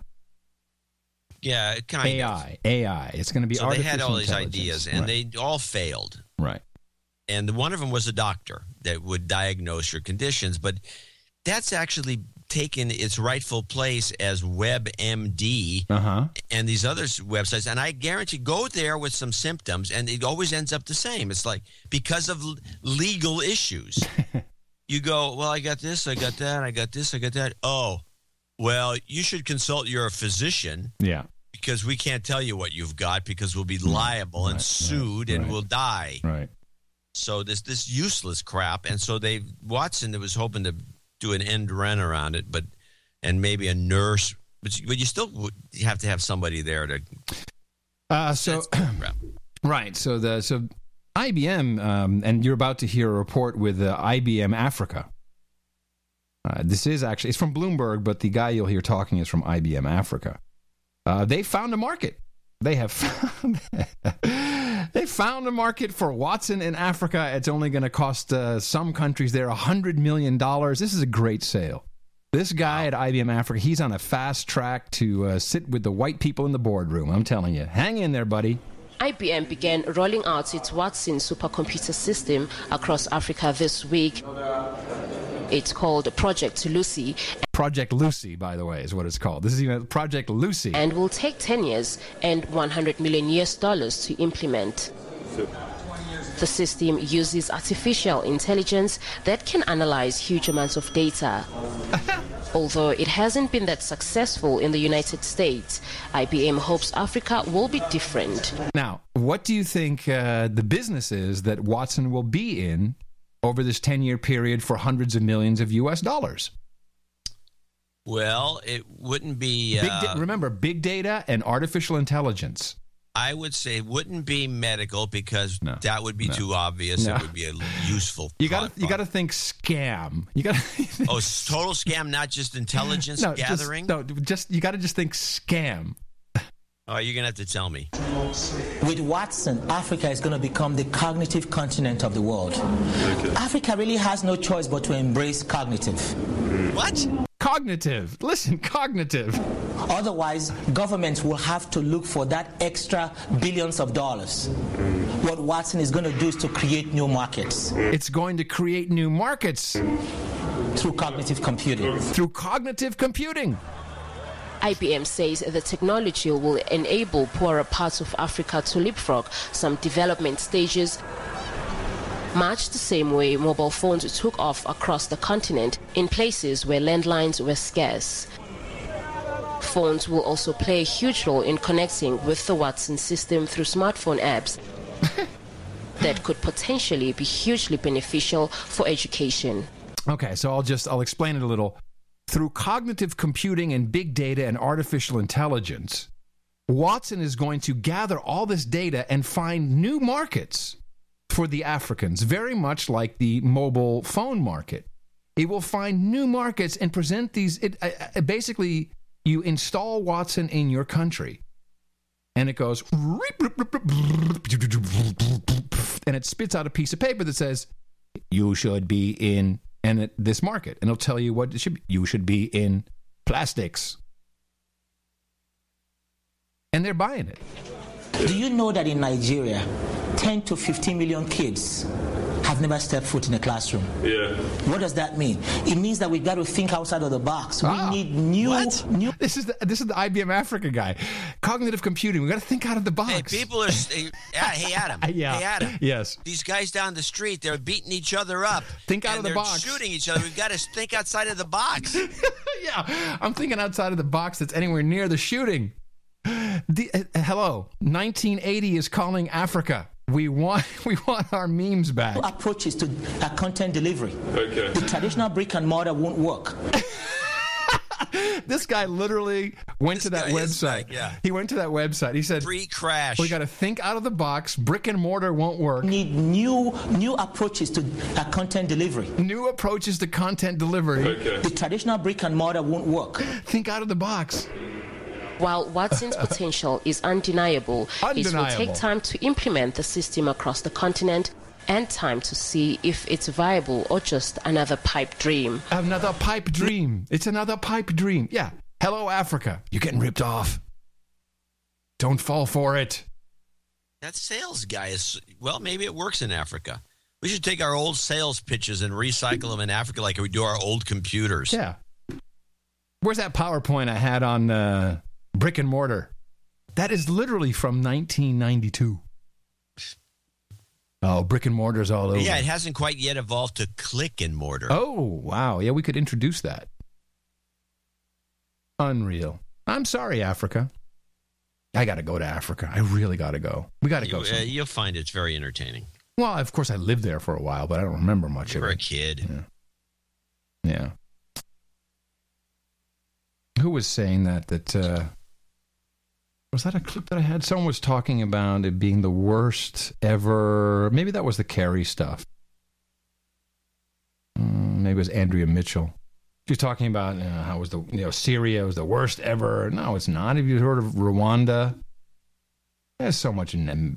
I got another clip of a weird thing where a guy said, this is a guy that was on CCTV, the Chinese outlet, and this is one of these guys who's obviously been trained. It's like, that's a great question, this kind of retort. Mm-hmm. But this one here, I think about. I think I've heard this before, and it's a non sequitur.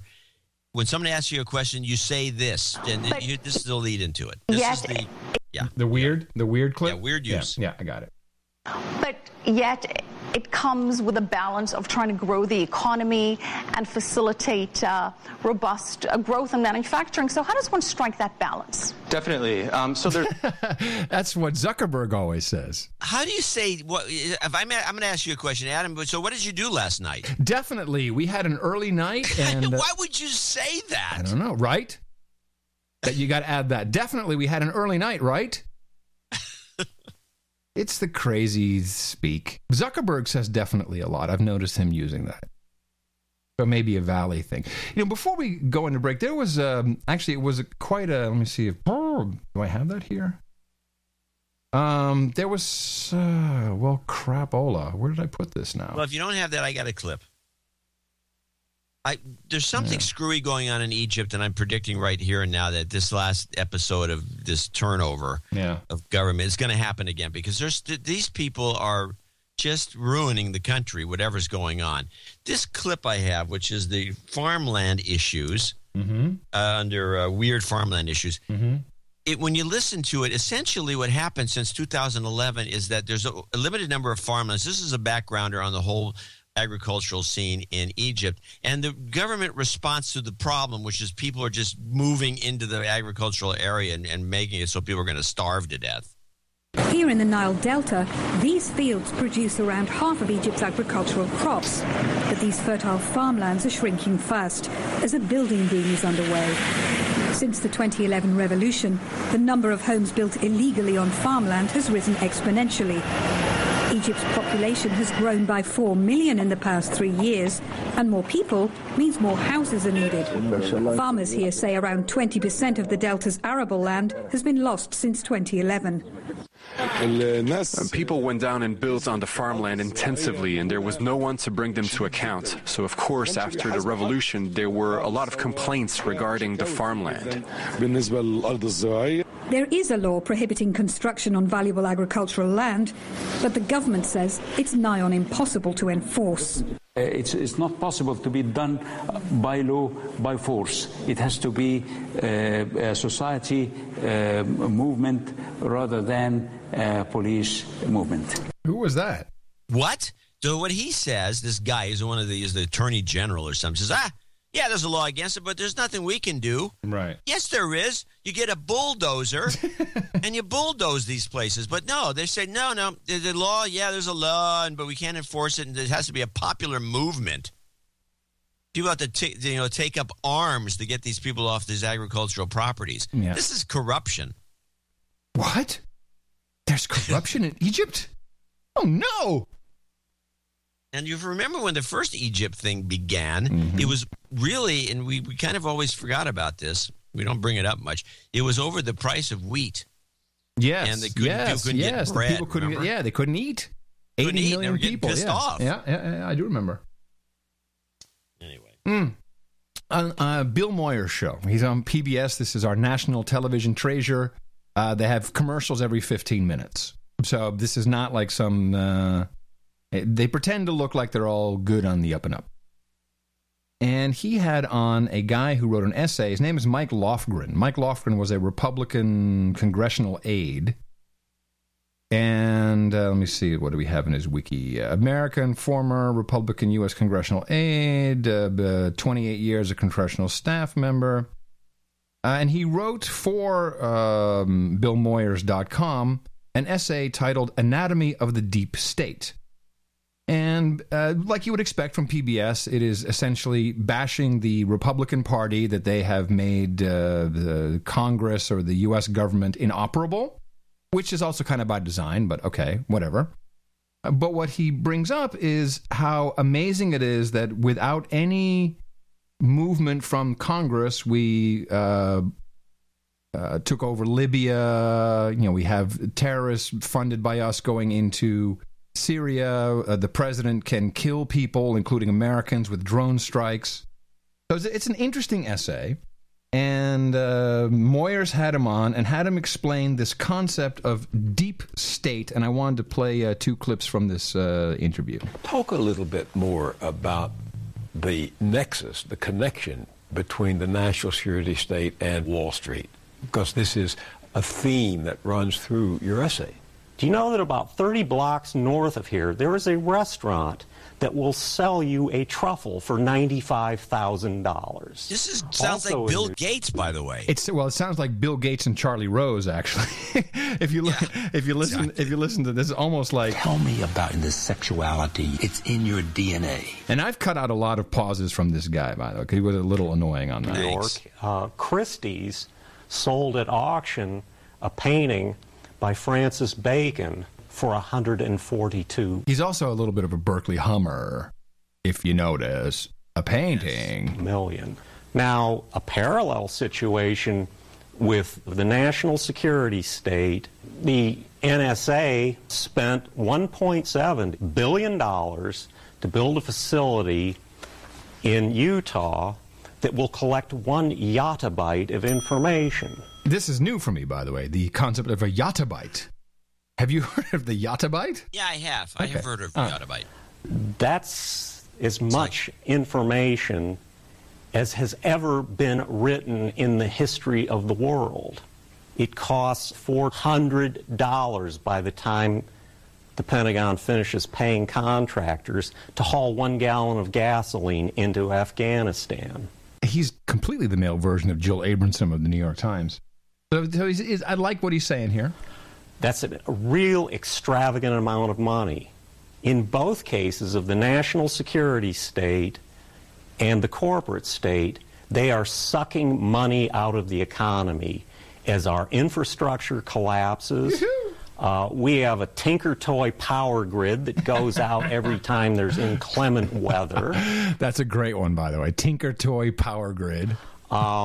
Tens of millions of people are on food stamps. Woo! We incarcerate more people than China, an authoritarian state with 4 times our population. Does anyone see the disparity between this extravagance for the deep state and the penury that is being forced on the rest of the country? That isn't a natural evolution. Something made it happen. We're having a situation where the deep state is essentially out of control. It's unconstrained. Since 9/11, we have built the equivalent of 3 Pentagons around the D.C. metropolitan area, holding defense contractors, intelligence contractors, and government civilians involved in the military-industrial complex. There are over 400,000 contractors, private citizens, who have top-secret security clearances. I thought that was a nice little overview of the deep state, of the craziness. Yeah. And then he did something which was close to my heart. And he showed how Silicon Valley is completely complicit. Talk a little bit about what you call this strange relationship. You know, I got to do that again. I got to play those back to back because he and Charlie Rose are just as creepy. Oh, let me see if it... Tell me about the sexuality. It's in your DNA. Talk a little bit about what you call this strange relationship between Silicon Valley and the government. And this is important because Silicon Valley, and in particular Apple with this go-to fail, gets such a pass from the press. It's disgusting. How it fits into the deep state. Well, the National Security Agency could not do what it does. The CIA could not do what it does without Silicon Valley. Now, Silicon Valley, unlike the defense contractors, mostly sells to private individuals and to companies. It's not a big government vendor. However, its services are necessary, and de facto, they have become a part of the NSA's operations. I'm sure the CEOs of some of these companies try to obscure the fact that this has mostly been voluntary for many years. You mean the surveillance? The surveillance. The gathering of information on unknowing citizens. Absolutely. For commercial purposes, though. Precisely. They've done it themselves, and they've assisted the NSA through a FISA court order. Foreign Intelligence Surveillance Act. So this has been going on for quite a while, yet now, like Inspector Raynaud, they are shocked to find out. But I think their main shock is that they're now starting to lose market share in foreign countries. Yeah. Oh, good on him. At least some honesty on that PBS station. Yeah. Well, the real concern everyone really has, though, is the money loss. That's all anyone.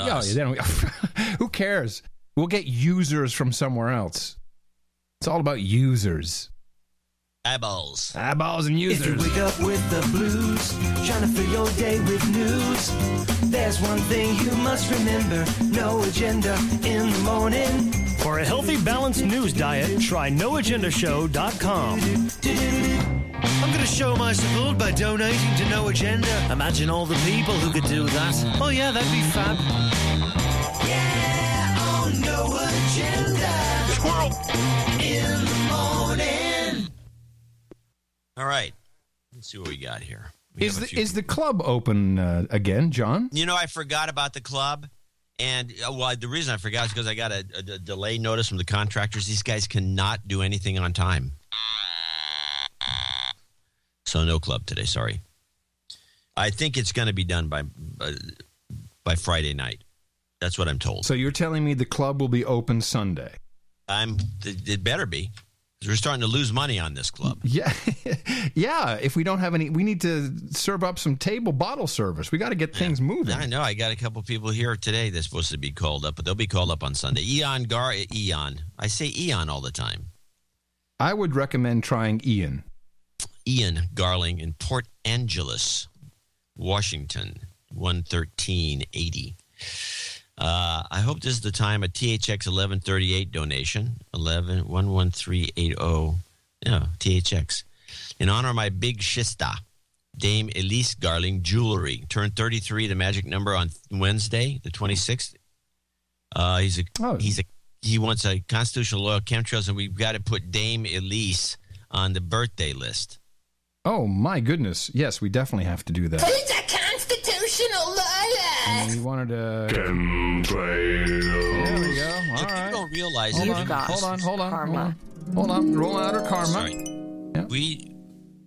Yeah. We don't... A lot of people don't realize that's you. Yes, that is me.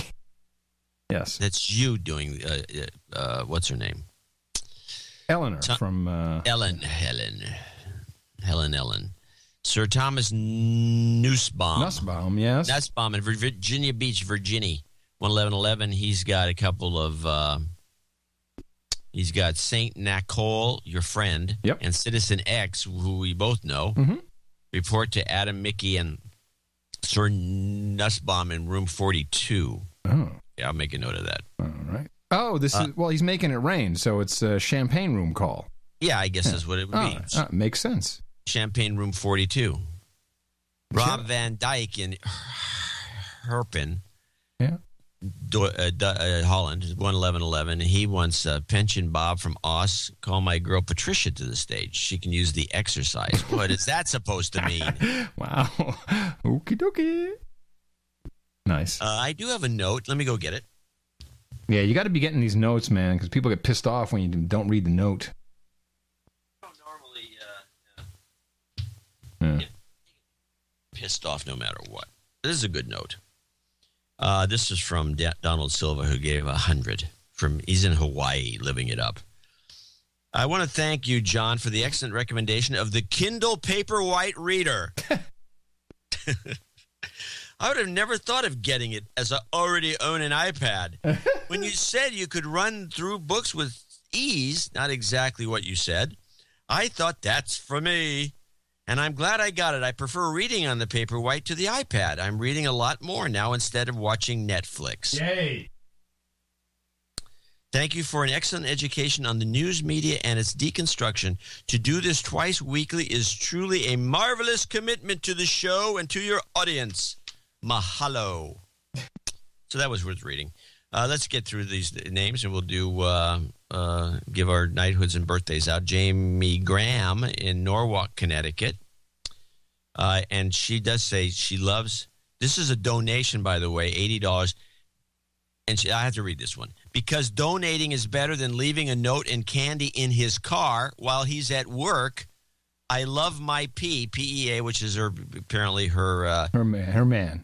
Her little name for her Aww. friend. Oh, that is better than, I agree. Yeah. You know, the candy gets all melted. Yeah, or worse. Dogs eat it. 7747 in San Jose, California from Sir J.D. We read a note from him earlier. Frank Pugh in Tallahassee, Florida, $75. Alejandro Vasquez in Denver, Colorado, $75. Jason Anderson in Riverside, California, $75. Michael Bob. 69, dudes! And again, we have the same two people. Only two. Michael Bowling or Bowling in Goleta, California, and Charles Waltern in Schaumburg, Illinois. It says Schaumburg here for some reason. Vincent Velthuizen in Groningen. Feldhausen in Groningen. Groningen, where they've been... That's the north of Holland. There's been so much fracking, they have earthquakes every day. Is that right? In Holland, yes. They're having earthquakes in Holland? That must be a thrill. Google earthquake north of Holland. It's 2 or 3 on the scale every day. Houses are falling apart. Yeah, you can't. Those houses are not built for earthquake country. They're not built, but those little shakers, by the way, they don't. Especially in California, we don't even notice them. But our houses are specifically built for earthquakes, and they're built of wood in a certain construction style that's for earthquakes. Yeah. So your house will shake, rattle, and roll, but it'll those sway. houses, It sways. they're solid. Yeah, it sways a little more is what it does. Yeah, they sway a lot. It sways, yeah. But those houses in Europe are hard. They're hard. They're solid things. And just shaking them a little bit starts to make them crack. Yeah. So this is a very big problem. Very, very big. Interesting. Scott Olson, $66 in San Diego, California. Janet Houghton in McMinnville, Oregon, cute little town, $60. Frederick Leaders in Ontario, Oregon. Robert is $60 also from our friend Robert Mueller. Yeah, no, not this the one in Chesapeake, Virginia. Although you'd think the other Bob Mueller probably lives around there, in the neighborhood. No, he's a different guy. Nicholas Killam in Fredericton, New Brunswick, Canada. Double nickels on the dime. Bruno Rodriguez in Sao Paulo, Brazil, $55, and he sent a really long, interesting note. He says media in Brazil is going. This is summary is going for theories against Venezuela, North Korea, and Russia, as they always do. And you're one of the only sources I can find that shed some light on the other side of the arguments. Keep up the good work. Good. Also gave us a lot of background on Brazil, which is very always appreciated. Yeah. Marta Callistrom in Portland, Oregon, $51. And these are all Sir Kevin Payne in Richmond, Virginia, $50.69.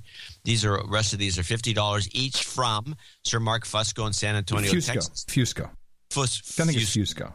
Yeah, I call him Fusco because Fusco's the guy in person. Well, he needs additional donation for some interview karma this Thursday, sommelier night of the No Agenda Roundtable. We do break for nights. We do give them karma when requested.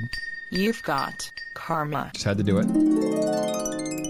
Thomas Imbrechts, I think, in Namur, Belgium. Not sure. Ryan Curley in Loughborough, Leicestershire, right? Leicestershire. Yeah, Leicestershire. Yeah, UK. Peter Totes, parts unknown. Shad Rich, Seattle, Washington. Marcus Kazmarek in Kenai, Alaska. James Bonchek in Plains, Pennsylvania. And finally, last but not least, Anders Edqvist in Sweden somewhere. Huggerson? I got a % sign or something weird. Yeah, I got a % sign too. I should, if I'd seen it coming in, I'd remember. I also wanted to, because you sent this to me, so I figured that means you wanted me to mention it. This is from Nicholas, who gave us double nickels on the dime. I sent it to you. It was fun to read. I think it's readable. It's been almost 2 years since my first confession, so here are my dues, good sirs. I feel No Agenda has permanently changed me and my outlook on almost everything. Might be dangerous, but I don't think this is a bad thing at all. Over these 2 years, I have seen some No Agenda theories play out almost to their completion. The Sochi anti-gay propaganda, for one, how it controls and manipulates people. As someone who is gay, I have seen this firsthand. The 6-week cycle is also uncanny. Although you don't cover Canada much, there have been things that are happening here recently. Anyway, that before No Agenda, I wouldn't question or even pay attention to. It's one thing to suspect or even read about it, but to see it happen before your eyes is something else entirely. It's almost surreal. I almost don't want to acknowledge it, but as a rational person, I see no other alternative. And so he thanks us for our courage and our karma. This is an educational comedy show. Yes. We give you the tools you need to get through without getting buffaloed and ending up in the freight train to Auschwitz. We give you the tools to make people laugh at work or at church or at temple. Or get mad at you. Yeah. Which they do. So that's our group today. I want to remind everyone again, Dvorak.org/NA. We do have a show coming up on Sunday. And Sundays have been light. would appreciate some also, I think we need producers. Yes, we need to remind people how this works. So if you're an associate or executive associate producer, go to Dvorak.org/NA to find out what that entails exactly. But you get all of your notes read on the air all the time. We read everything, of course. We don't always have just the time in the show to read everything above $50, but everything above $50 is what we present. If you are a knight, a dame, if you're a baron, you need to add your title to your donation for a multitude of reasons, which includes checks, multiple email addresses, PayPal, all kinds of things. It's very hard for us to keep track of your title. So if you didn't hear us address you as sir or dame, that's probably because you didn't put it in your donation note. And it's not out of disrespect. This is a very small operation. Let me see. It's me, it's John, and Eric, and he's selling bags. So help us out. We mean no disrespect. No, they're cool. They're great bags. No, we mean no disrespect, but you really have to help us out. It's always, the more people we have at the round table, I know, whoa, you didn't call me sir. I'm sorry, I was reading legislation.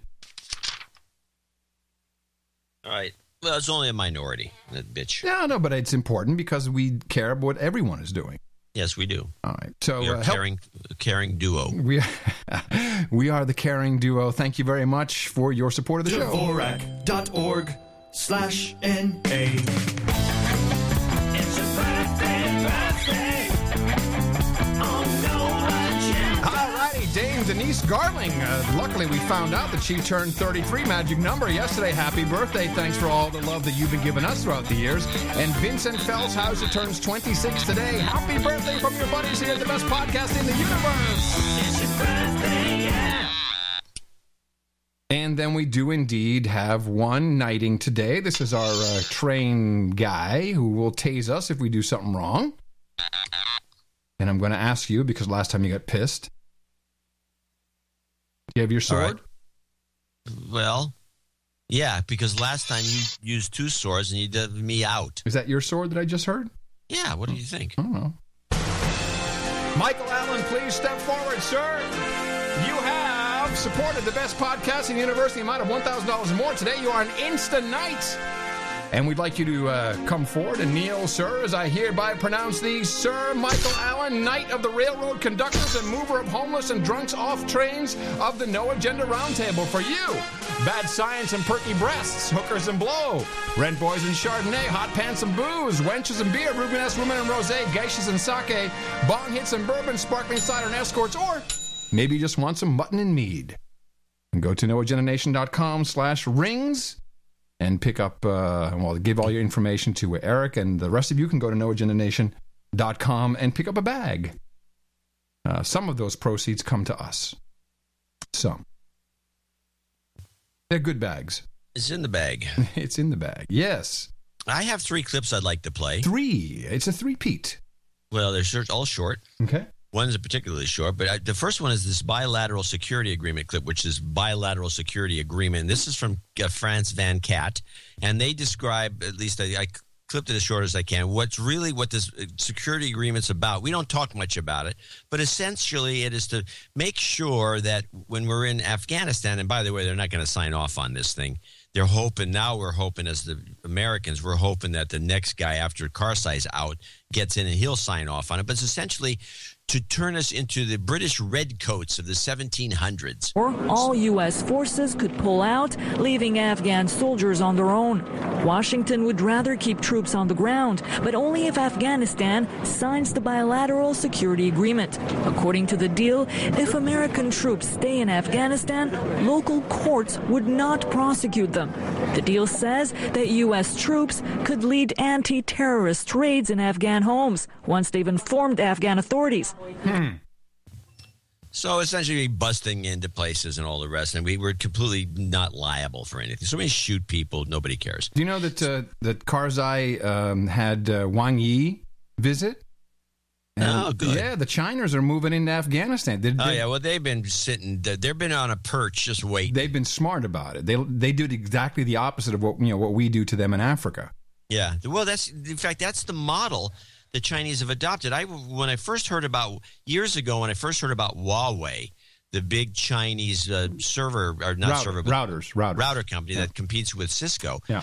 Their approach, according to a guy that worked there, was they would follow around like an Ericsson guy, like in Europe. This is what they did, and they do the same thing here, but they didn't get. We kicked them out, so they don't do it as much. But they would follow Ericsson guys who would come with these big switches for phone companies or whatever. They're multi-million-dollar systems, and they would just wait till the Ericsson guys leave, and they'd go in, and the deal was whatever Ericsson bid, we're 15% lower. Yeah.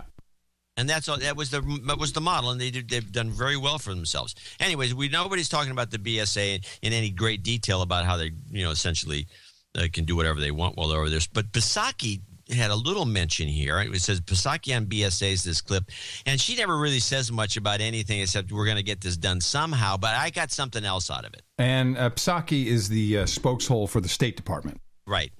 Not going to leave this in the hands of President Karzai to sign, and that there is the option of having a successor sign. So that is certainly a new piece of information that we have not indicated in the past. Okay, so in addition, in terms of consequences, what we have indicated is that the later it goes, the harder it is, but also to plan, and also the smaller it will be. All right. So I've finally decided I'm going to start deconstructing her stuff a little more. And this next clip is the deconstruction. Mm-hmm. She has nothing but sexual innuendo in her cute little way about her. Hands of Karzai. What's his hands doing? And so I pulled this out, which right word for word from the other thing. Tell me there's not innuendo in this. The later it goes, the harder it is, but also the smaller it will be. That's what she said. Hey, yo. Yeah, no. Well, just look at her. She's a sex pot. I think all those women there, including Noodleman, I think they're all sexual deviants. Well, the other one that comes in once in a while, the backup girl, Harf. Yeah, the band camp girl. Yeah, the band camp girl. She's obviously up to something. Yeah. Yeah, I'm on board with this thesis. Yeah, no, I think the whole State Department. Could be a bunch of sex maniacs. There was, I got two longer things. This one has to do with Sandy Hook, which, of course, there's a lot going on. And every single time something pops up about Sandy Hook, we are always blown away by how nutty it is. They tore down the school. There's, everything is wrong about this whole thing. You're about to hear a clip from the Connecticut Freedom of Information Commission, and this is literally taken from one of those committee meetings that's on like public access cable. Where can I stop you for a second? Sure. I want to mention to the listeners out there that we are the only podcast that I know of, or broadcaster of any sort, that actually played the 911 tapes. Right. Nobody would play these tapes. The tapes had absolutely nothing on them. And it was by playing them that you realize that this all was something was wrong with this picture, because everyone wouldn't play the tapes. Why? Well, anyway, go on. So first thing I'll do is I'll read a little bit from the Hartford Courant. A state task force that spent months studying how to best balance victims' privacy and the public's right to know on Friday proposed new limits on what records must be disclosed to the public under Connecticut's Freedom of Information Act. And in a 15-2 vote Friday, the panel approved 4 recommendations, the most significant of which would restrict public access to crime scene media, including recordings of 911 calls, dispatch tapes, and photos or videos depicting homicide victims. Members of the public could view the media and obtain transcripts of recordings, but would be prevented from obtaining a copy. Now, what is interesting, the closing of this report, the 2 members of the panel who voted against the report were Colleen Murphy, Executive Director of the Freedom of Information Commission, and the veteran newspaper editor James Smith, and they're all on this panel. And the whole thing is about 15 minutes. I only clipped about 1:15 from it. It's the most pertinent, because what happened is, and I think I have to tell you up front, in case you can't really follow along too well, because the audio is a little crappy. They are ready to vote on this this document, and this woman, Colleen, says, "Yeah, hold on a second. But we never discussed or voted on these 4 points, which basically say if anyone within the legislature, within Connecticut, does copy something, well, she doesn't say Sandy Hook, but does copy anything under Freedom of Information Act that is not allowed, it is a Class D felony and you will go to jail for 5 years. She said, we never discussed this. And this was slipped in, and she catches it, and they wind up railroading it through, obviously. I have something to add. Go ahead, Mr. Smith. I frankly don't recall any discussion on any of those items. There were some documents, but no one here in this room discussed any of those items that Colleen is referencing. We did not, for example, discuss that it would be a crime to copy a document. It was never discussed. I think it was. I don't know. I don't recall specifically voting individually on each of these 8. I think we voted overall, but I certainly remember conversation about each of those items. Let's take a look at the minutes. Barbara, can you look at the minutes from that meeting? Or do you still have the floor? Well, I would argue that, I would state that that's precisely my issue, the discussion about a Class D felony was in the legislative language that was proposed, not in the concepts that were voted upon. If that had been discussed, I certainly would have had a lot to say about whether a Class D felony for that type of violation of law would be appropriate. So anyway, that's the heart of my objection. I think that in recommendation 2, we've gone quite a bit further from the concepts that were voted upon. So this is the executive director who's saying this was not in the minutes. You slipped this in. We never voted on it. And if you watch the whole video, they go on to say, okay, well, you can make an amendment. And she says, I want to amend that these be taken out. And of course, everyone else is like, no, we're voting on it. It's all good. So effectively, anything Sandy Hook related is locked up. It's done. Can't get it anymore. Under penalty of 5 years in jail if anyone inside the Connecticut system were to copy that and give it to anybody. Well, I think Sandy Hook has been so debunked by so many people at so many levels. I mean, many of these deconstructions go way beyond what we did, that it's academic at this point. And now, I mean, yeah, there won't be that book. I guess this is probably just to stop the book writer. Yeah. From, because there's always at some, 5 years down the road, there's some book that blows the lid off the whole thing. And that's not going to happen. It's just going to be forgotten completely, swept under the carpet. So there was a big argument in New York, New York State this week. But wait a minute. By the way, back to the Sandy Hook thing. But what it did do, it set up Connecticut, I think, to become a nexus for these sorts of things, because now anybody that dreams up some conspiracy, you are good to go in Connecticut. Yes, Connecticut is your state. Exactly.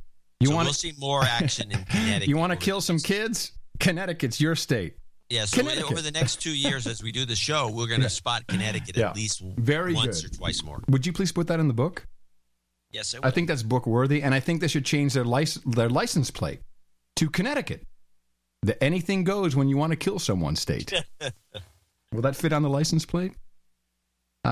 Big argument, big fracas in New York. Very interesting because for once it's not right-wing, crazy, religious, nut job, gay-hating Republicans, but actually left-wing school system officials who are very upset about Common Core. We haven't really discussed much about Common Core recently. That's why you're going to get an extra double dose today. And this is in particular the, what's her name? The woman in charge of the New York public schools in upstate New York does not want the Common Core data to be given to the nonprofit corporation In Bloom.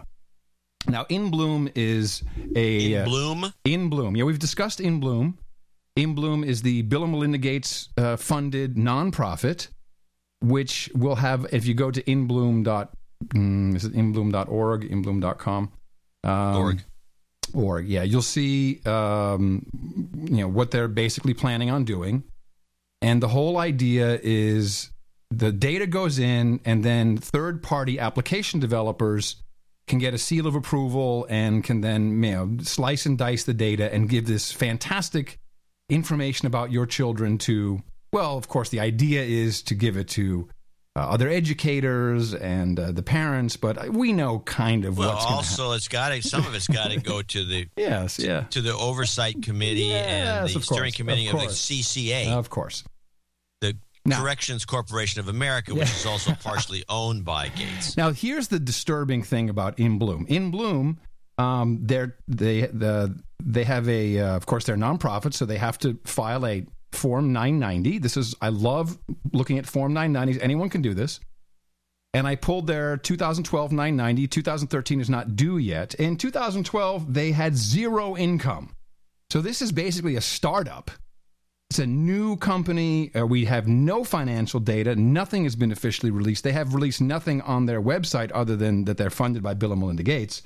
And they also don't show up for the conversation. Instead, when NPR, and this is where I was alerted to this, wanted to have a debate, they got a spokeshole from the Data Quality Campaign, which you can find at dataqualitycampaign.org. Another nonprofit funded by, Bill and Melinda Gates Foundation. And a professional lobbyist type outfit, their entire reason for existence is to protect InBloom. And if you look at the board of directors, which is always my favorite thing to do, we have Rob McKenna. He's the chairman. He's from a law firm, Orrick, Harrington, and Sutcliffe. We have John Bailey. He's from Dutco Worldwide, a huge lobbying firm. Lead Edge Capital, Paul D. Bell. I mean, it's just all elitist crap holes who are on this another Bill and Melinda Gates Foundation nonprofit. So it's just layers and layers and layers of people protecting this scam.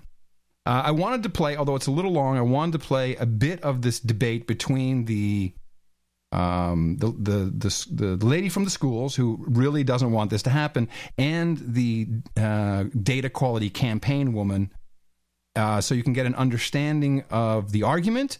And then we're going to hear an educator talk about really, and this was mind-blowing when I saw this video of hers, about what is really going on with this Common Core and the data and the computerized testing. Amy Rogstad-Gadara, I imagine you disagree with some of the sentiments there, and I want you to make the case for us, first of all, of why we need to be collecting and sharing the data of kids. And by the way, Amy, what's her name, Gadakstad-Krishnani, if you look at the dataqualitycampaign.org, you'll see there's an actual menu item, which is Amy's Desk, the source for the latest in education policy and data, from Executive Director Amy Rogstad-Gadara. So it's Amy's Desk. Sure. So I'm an unabashed advocate, and we all are at the Data Quality Campaign, for changing the use of data in education. We believe that data is the great equalizer. Oh. And, the truth is we've always had data in education, but we've never used it to really change conversations, change actions, and to change outcomes. And we're now on the cusp, and it's starting to happen around the country, where we're starting to see where educators and families are having access to quality, actionable information. And as a result, it's changing the teaching and learning process. It's providing greater transparency about what's going on. It allows us to have richer conversations about accountability. Whenever someone says a richer conversation about anything, the hair on the back of my neck stands up. This is complete double-speak, gobbledygook bullshit. And most importantly, it's empowering individuals to make great decisions for their own kids. And I just want to reinforce, this is about, more than anything, empowering parents with actionable information about their own kids. Now, you as a homeschooling parent, John, how do you view the idea of, I'm quoting from their website, prioritizing student data privacy in the cloud and beyond? Does that sound good to you? Does this sound like this will be something good that the child will actually benefit from this? Never, ever had before. Well, give me an example of that, of how exactly this data could be used to help parents and their kids. Okay. I'm all ears. What, John, you've taught your children at home. They've all gone on to be Ivy Leaguers. Or at least... Yeah, you do that by letting them read the classics, teaching them from neutral sources, letting them think for themselves. Did you give them a Kindle Paperwhite and then track their progress, how fast they were reading and what words? Who cares? Did you track? Why would anybody care about that? Did you not? If you want somebody to finish a book, were you not interested in actionable? Did you not want actionable data to have a deeper, richer conversation?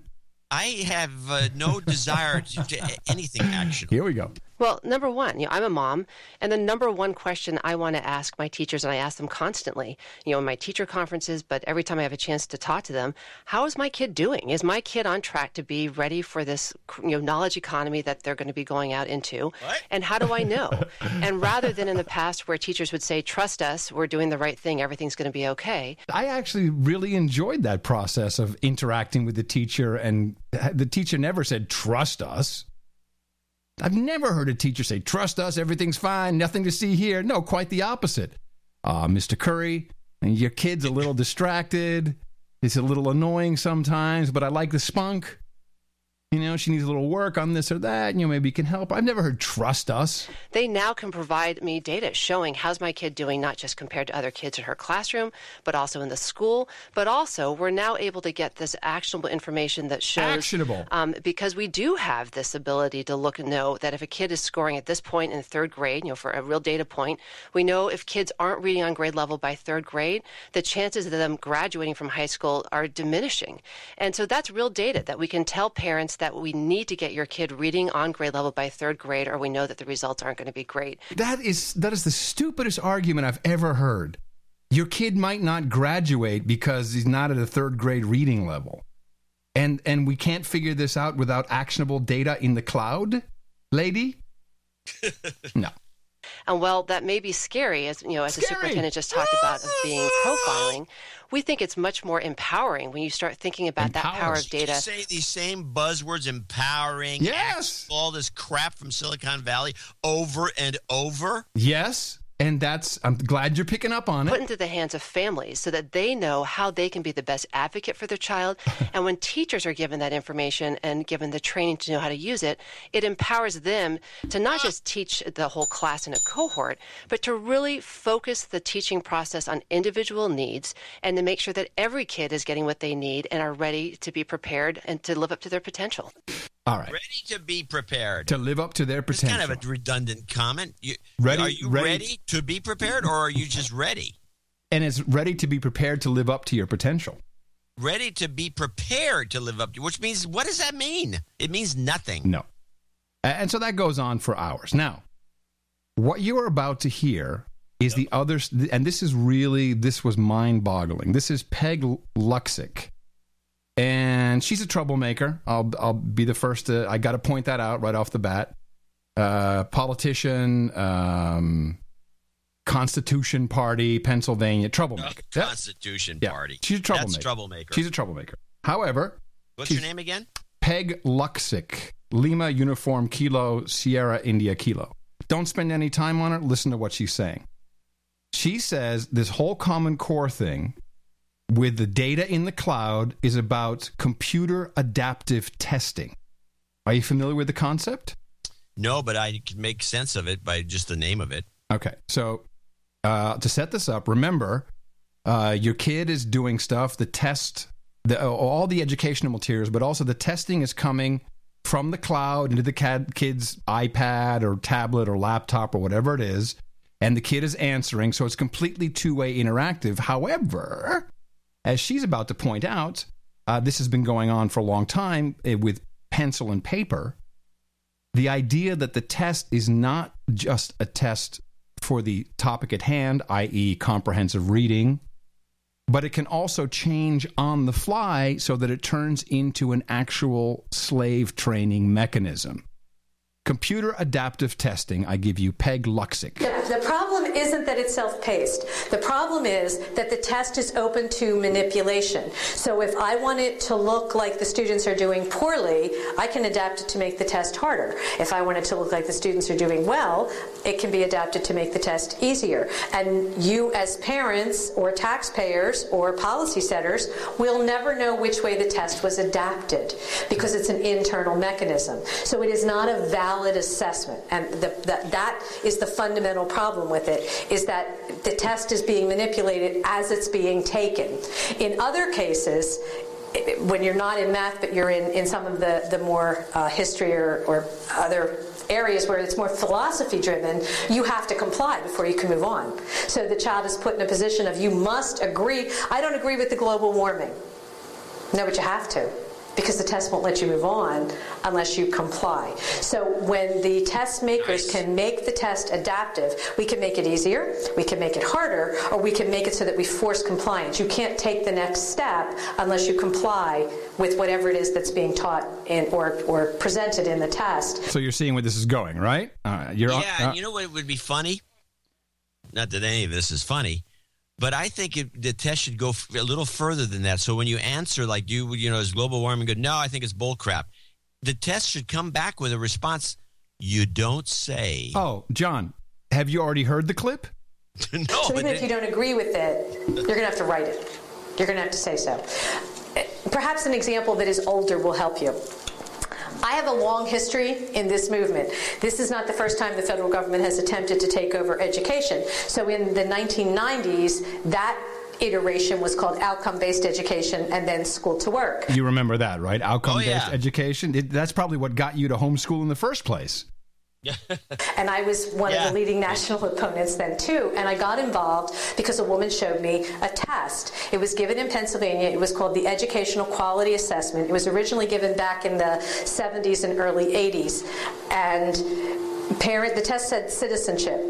So parents thought they were testing George Washington and the Declaration of Independence. But when you looked at the internal documents of the test, which I did, it said we're not testing objective knowledge. We are testing and scoring for the child's threshold for behavior change without protest.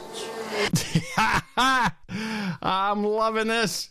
And this really happened. This was real. And that was in the test.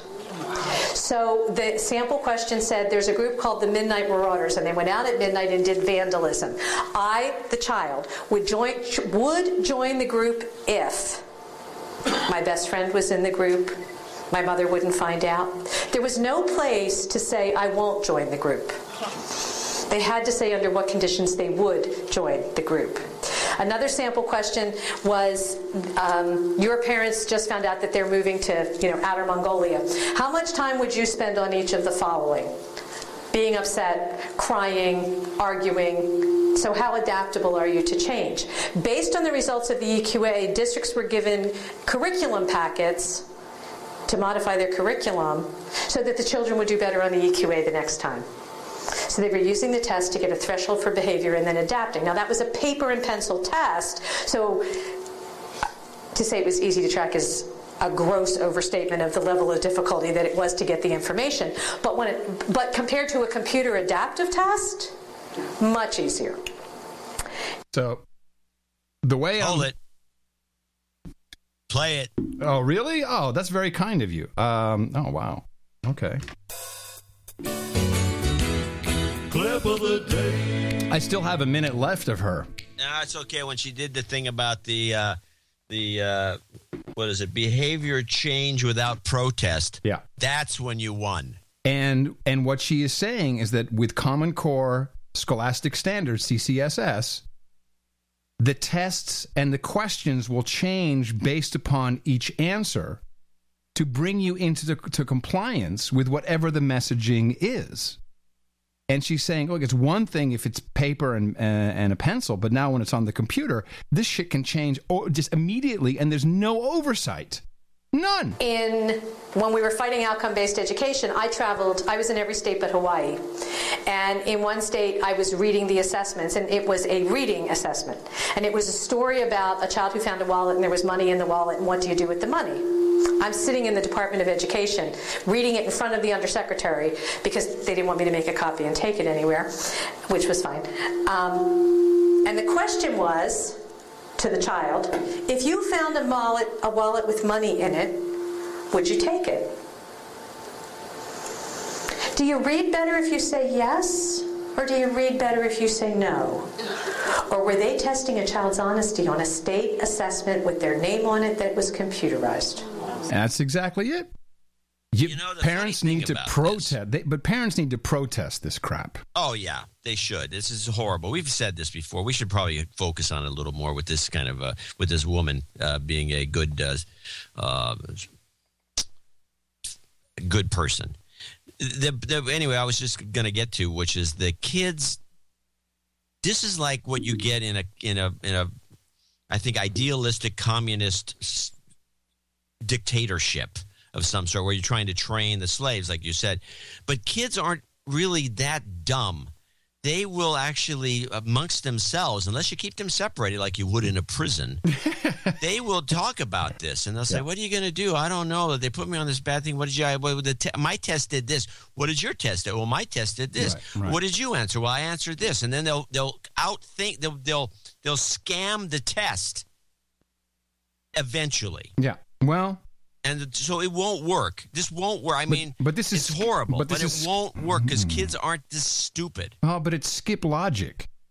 It's skip logic. It is, yeah, because it's totally skip logic. You're getting a question, you're answering. The answer is the next question changes based upon that answer. A couple of rounds of this, you're going to start out thinking the test. You're going to say, "Well, what if I said that? What if I did?" They're trying to trick me. Once you get a clue, when you're 7 or 8, is this what you do? Or how about the big push from our president specifically for pre-K? We need to send the kids to the slave training before kindergarten. By the way, kindergarten, child garden, where you grow them, you plant them, you water them with propaganda. Right, and they're pretty pliant till they get to about the 4th grade. 5th grade, you start to fall apart a little bit. You start to think for yourself. 6th grade for sure. Yeah, but 7th grade, and then you're done, and you're scheming against the system. Yeah, but you think we're not really close? think? There's too many people. We're not growing kids that way anymore. No. I'm not. No. Where are they getting the defiant messaging from? How do they even know? How do they even know how to do this? How to go against the man? We have kids that listen to our show. Well, thank God. So we are essentially. We're it. It's Bill and Melinda Gates or us. That's kind of what you're telling me. All right. Good. Well, I'm glad to be on the front line there. Screw those guys.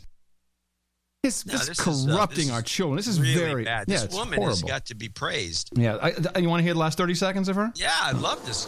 But because it was paper and pencil, I could find it. What if I put that in a computer test? And if they don't give the right answer, I can change the computer to move them in the next direction.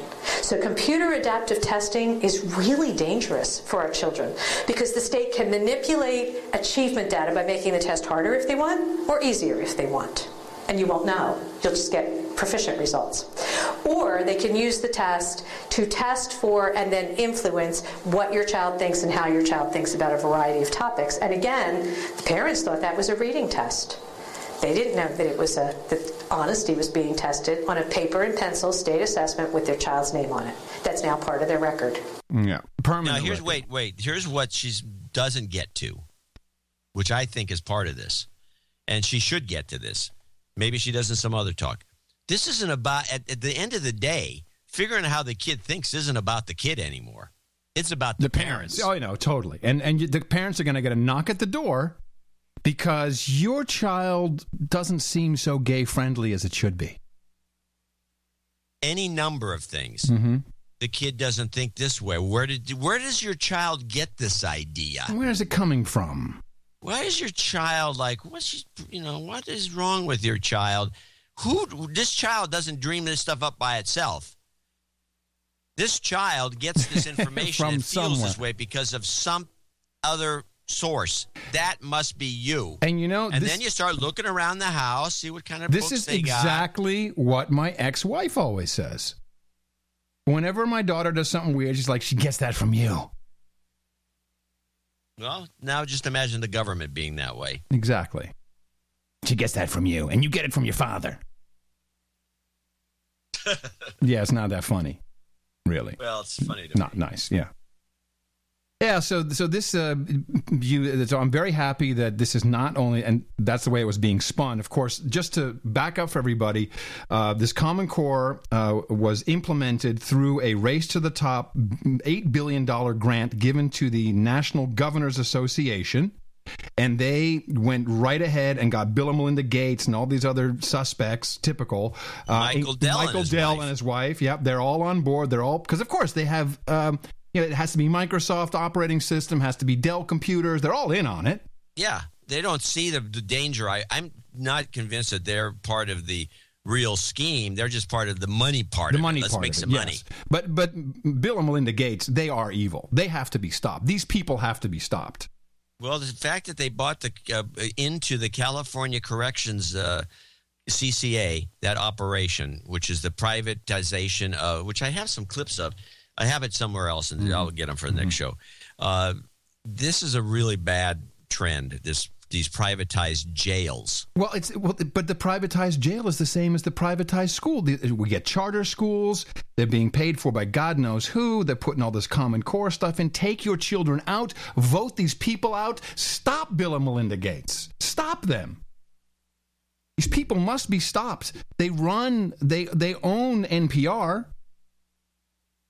They own it. Yeah, they're the ones who had the NewsHour redesign its whole operation. Yeah. These people like must the be ultimate stopped. Suits. Yeah, they must be stopped. The worst kind of suits. And they really believe that, and that's the worst part, they really believe they're doing good. They're not. And you need to get involved with your kids. Pull your kids out. If there's Common Core, and it's in 47 states, if there's Common Core coming to your school, you need to revolt.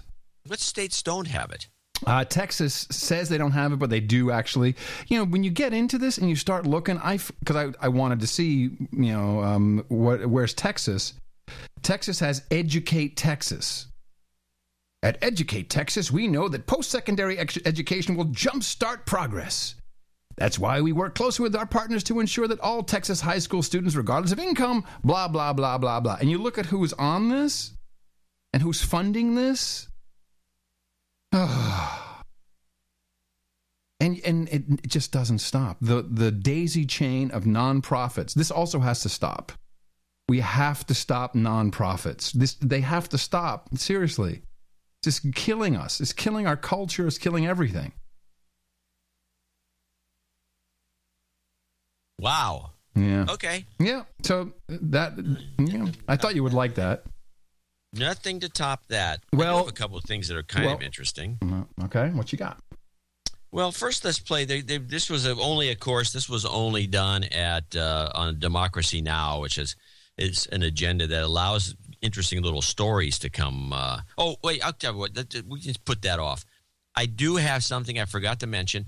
We have broken the record for a drug advertisement. Oh no, with disclaimers. 2 minutes. Now that we've had these commercials before, they're usually run, some of them can almost get in a minute. Some of them are minute 15, but minute 30 tends to be the average. 2 solid minutes. Of disclaimer. No, well, I mean, it starts off with a sales pitch. It's always the same. Sales pitch, then nothing but disclaimers, little sales pitch at the end.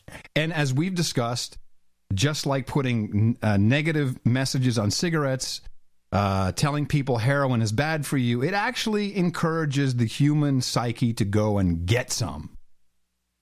No, this I wouldn't get. Victoza. Victoza? Victoza. I don't see it. Oh, I'm sorry. Here it is. I was thinking a different. Here we go. Victoza. Here we go. Across America, people like Basketball Hall of Famer Dominique Wilkins are taking charge of their type 2 diabetes with non-insulin Victoza. For a while, I took a pill to lower my blood sugar, but it didn't get me to my goal. So I asked my doctor about Victoza. He said Victoza works differently than pills and comes in a pen. That's 18 seconds of pitch. I presume we're about to get the disclaimer. Victoza is proven to lower blood sugar and A1C. It's taken once a day, anytime. And the needle's thin. Victoza is not for weight loss, but it may help you lose some weight. Victoza is an injectable prescription medicine that may improve blood sugar in adults with type 2 diabetes when used with diet and exercise. It is not recommended as the first medication to treat diabetes and should not be used in people with type 1 diabetes or diabetic ketoacidosis. Victoza has not been studied with mealtime insulin. Victoza is not insulin. Do not take Victoza if you have a personal or family history of medullary thyroid cancer, multiple endocrine neoplasia syndrome type 2, or if you are allergic to Victoza or any of its ingredients. Symptoms of a serious allergic reaction may include swelling of face, lips, tongue, or throat, fainting or dizziness, very rapid heartbeat, problems breathing or swallowing, severe rash or itching. Tell your doctor if you get a lump or swelling in your neck. Serious side effects may happen in people who take Victoza, including inflammation of the pancreas, pancreatitis, which may be fatal. Stop taking Victoza and call your doctor right away if you have signs of pancreatitis, such as severe pain that will not go away in your abdomen or from your abdomen to your back, with or without vomiting. Tell your doctor about all the medicines you take and if you have any medical conditions. Taking Victoza with a sulfonylurea or insulin may cause low blood sugar. The most common side effects are nausea, diarrhea, and headache. Some side effects can lead to dehydration, which may cause kidney problems. If your pill isn't giving you the control you need, ask your doctor about non-insulin Victoza. It's covered by most health plans. Damn. That is indeed a record. I think so. I don't know if that can be topped. That may be one of those records that cannot be topped because I don't think they like running 2 minutes. I was a little disappointed by the side effects, though. I think a lump in your neck, you know. I like the with or without vomiting. That's okay. You do die, though. So let's. Uh-oh. New meme alert on the No Agenda Show. Yes, new meme alert on the No Agenda Show. Finally. Are you ready for it? Okay. Automania. Automania. It's a Turkish trend. It's called Automania, and it is the mania, like Beatlemania, for the magnificent century for the Ottoman Empire. Oh, Automania. Automania. O-T-T-O. That's right. So here's some examples. Certainly in Turkey, Burger King Sultan Meal Combo, Ottoman cookbooks, Ottoman-style bathroom consoles, wedding invitations, Ottoman calligraphy, Ottoman-style renovation of buildings. This is a new meme. Curiously, the Ottoman footstool is not mentioned. No. But this is that actually from the Ottoman Empire, the footstool? Must be. It's called an Ottoman.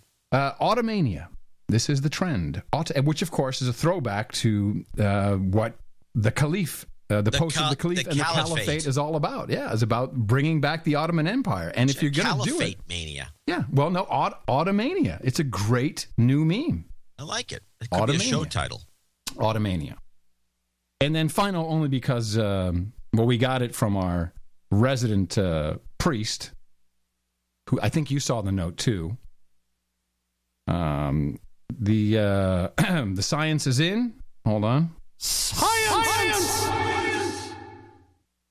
According to scientists now who have desperately been looking for a way to explain the pause in global warming for the past 15 years, global warming hiatus caused by the volcano's cooling effect. You can't make this shit up. Do the volcanoes ever go away? Stop this practice? No, it is according to a new study. Oh, a new study. Published by the journal Nature Geoscience. Volcanoes are the reason that average rate of warming dropped from 0.31 degrees Fahrenheit per decade between 1970 and 1998 to 0.072 degrees.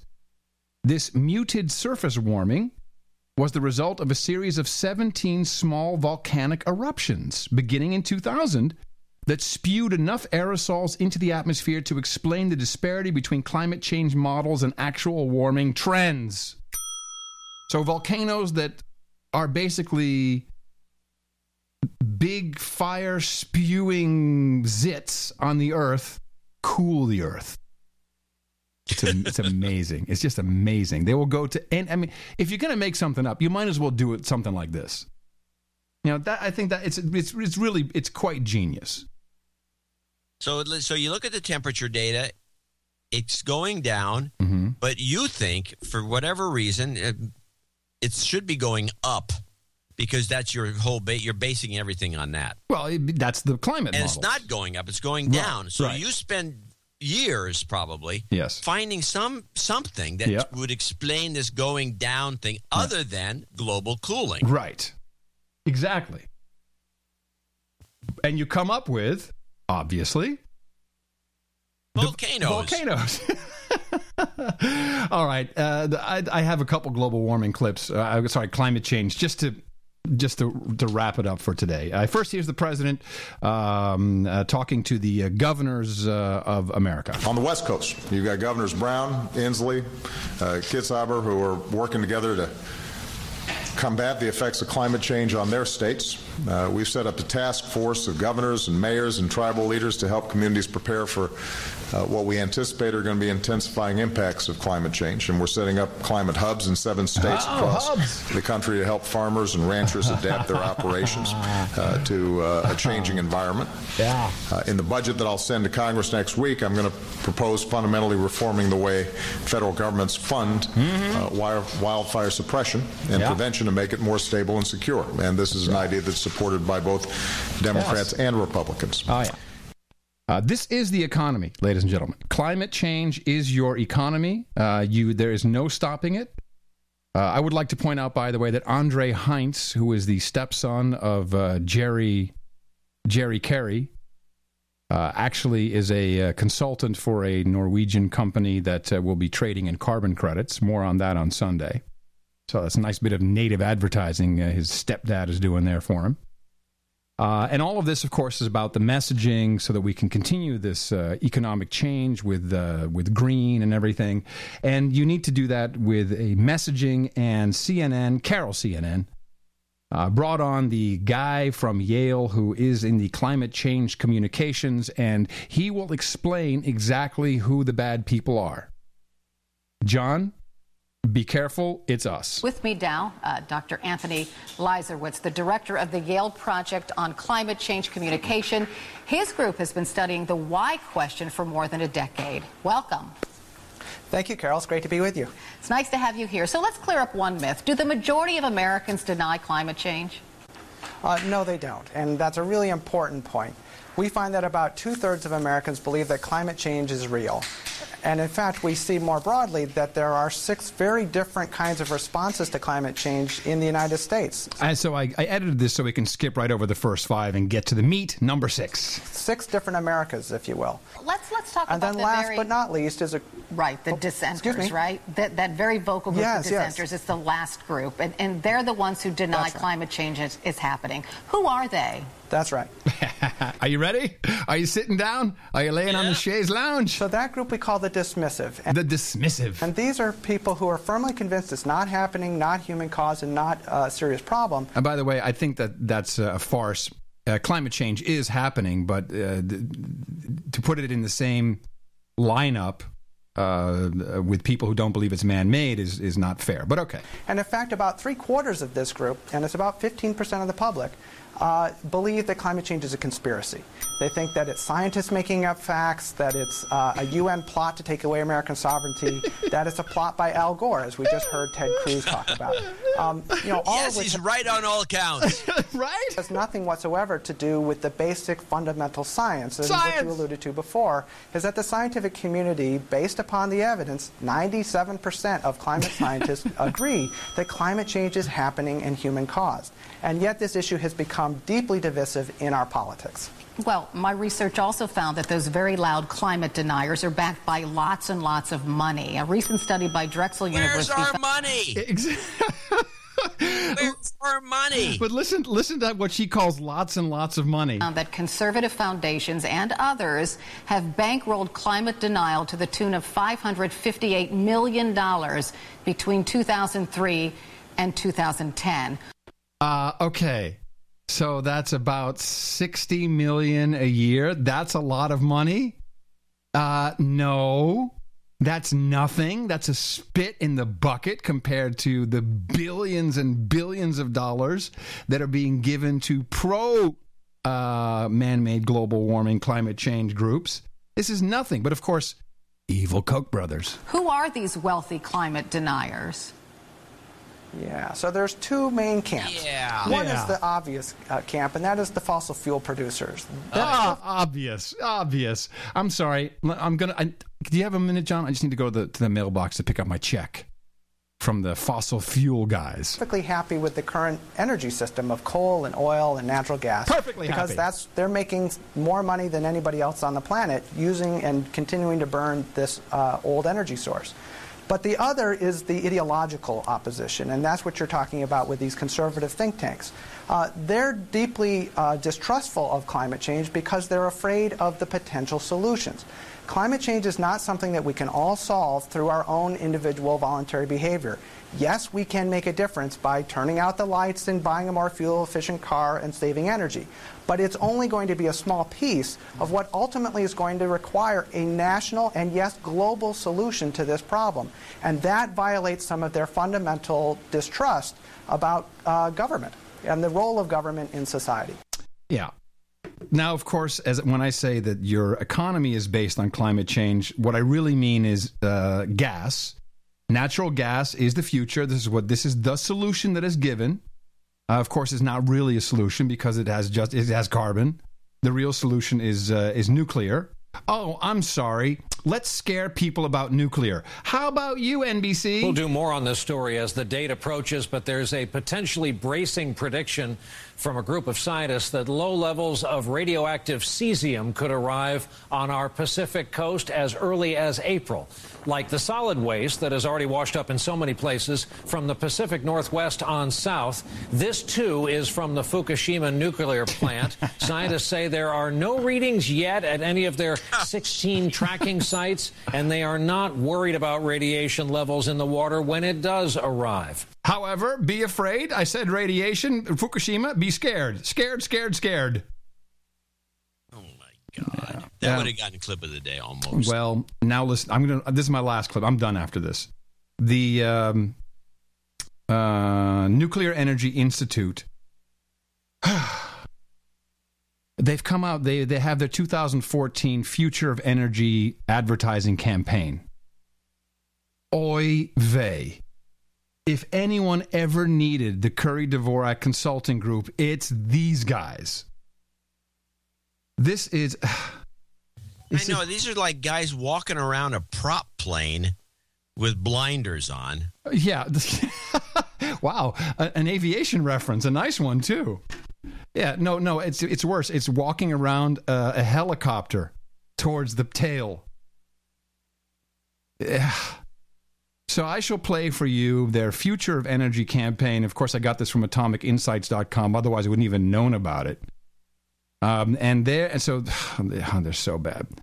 I guess their campaign is trying to show that nuclear needs to be part of the mix. Ergo, trying not to alienate anybody or whatever it is. But it's so bad. 1 minute. Here we go. It's really, really, really crap. I'm playing this off of the YouTube, so just give me a second while it starts here. Oh, I'm sorry. America's Energy Future. I'm Leslie Dewan, Chief Scientist at Transatomic Power. Our next-generation reactors take used nuclear fuel to generate clean electricity. Other innovators are also supporting new reactors that are safe and scalable for America's energy future. All right. Wrong. You got some chick with stupid bangs. Yes, she may be a scientist, but she got big bags under her eyes, shitty makeup. Bags. No, she does. She got puffy Get a Ukrainian girl. Puffy, yeah. Thank you. Get a hot chick. You go, what? And half those Ukrainian women are PhDs. Yes, thank you very much. She's technology innovator is the caption on her. Dumb. In electricity. Other innovators are also supporting new reactors that are safe and scalable for America's energy future.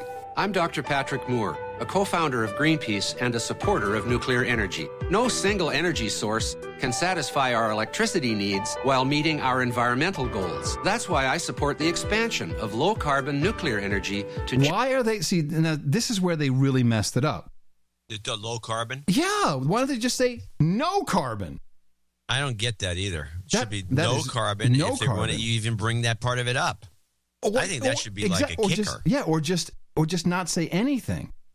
It's cheap. It's damn near free. This would solve everybody's problems. Thank you. Here's the messaging that should be going on. What you want to get? We're not in 1950 anymore. Yeah, technology has advanced. We don't build plants like Fukushima. We have iPhones. We don't. The times have changed, and this technology has not been sitting on its butt. I've always liked to equate that to, for example, Intel and their processor chips. They don't sell as many as they'd like to anymore, and things have changed. But they do not stop the walking to the drumbeat of Moore's law. The chips made today are not the same as the chips made 3 years ago, let alone 20 years ago. Right. And so things have changed drastically. In fact, the voice. So first, they should be promoting that. In fact, first of all, the music has to go. Who made that? Did someone do a deal? The drug company. The music has to go. And then literally, hey, it's not. This is not your daddy's nuclear plant. Remember when we had answering machines? Ha ha ha ha. That's where Fukushima's from. Today we've got iPhones. We've got high tech. We've got new nuclear reactors, thorium breeders. This is good. Look at this hot chick. It's going to save these kittens. That's the kind of stuff we want, people. Generate our electricity. I'm Mark Furbeck. I oversee the training of nuclear reactor operators here at Georgia Power. And then they put the guy from Georgia Power in a nuclear operator who looks like he belongs in the Addams family. The guy's creepy. I'm one of 5,000 workers building the future of nuclear energy at one of the largest economic development projects in the country. Nuclear plant construction is creating jobs and growing local economies. Confusing the message. Around the world. I'm Vicki Bailey, an energy entrepreneur with 20 years of leadership in government and industry. Not trustworthy. For America's energy future, we need a diversified electricity portfolio that includes... People at home who vote don't care about a diversified energy portfolio. No, they care about cheap, no carbon, futuristic stuff. I've always thought if you put a debate on, like a conservative versus a liberal, and you're the guy that is promoting the liberal agenda, you put the debate on with a really smart guy from your community, and then you find some screwy crackpot idiot to do the debate on the other side. Right, of course. Now, is there any possibility that all this is misdirection? These are designed to fail, and that Georgia plant which they're building, which cost a fortune and is huge and kind of old-fashioned, but it's not as bad as, the Fukushima plants. This thing is going to run into delays, cost overruns. It's going to become a disaster, and they're going to point the finger at it, saying, "Look at all it cost 20 times more than we thought it was going to cost." And oh my God, this is the worst technology ever. And then they're going to try to turn it on. It's going to crap out. Wow. Now I feel a little dumb because I didn't do the research into the Nuclear Energy Institute. I am totally buying in that this has been set up to fail. Good point. Red herring. And I'm looking at this. Let's take a look at this place. Issues. Who is this? News and media. Career. Who are these people? Who runs this thing? Nuclear Energy. Of course, it's got to be an NGO or something. Nuclear Energy Institute. Let me guess. Non-profit. Let's play while that's loading. Here it is. Nuclear Industry Lobbying Group. Really? This is the lobbying group? So it is nonprofit then. But this is your lobby? This is what you came up with? How about getting someone from Hollywood? Get a Clooney type person. You can get anybody. There's a million people who will do anything for money. And this is the best you can do? It's renewables, nuclear energy, coal, and natural gas. America is developing innovative new technologies to expand the use of nuclear energy, renewables, and other sources of low-carbon electricity. Why are they promoting natural gas when they're trying to sell nuclear? I know. And the coal. They're promoting the whole thing. This is another trick. You do association. So you're condemned by association. You throw the natural gas in there, sure, that's fine. But they throw in the coal. Unbelievable. So we're like coal. Unbelievable. Let's roll it back. You're nothing like coal. And also, instead of saying we have new technology, they're like, we're developing new technology. And they show You know what they always show? That's like that stock footage of Ethernet cables with blinking lights.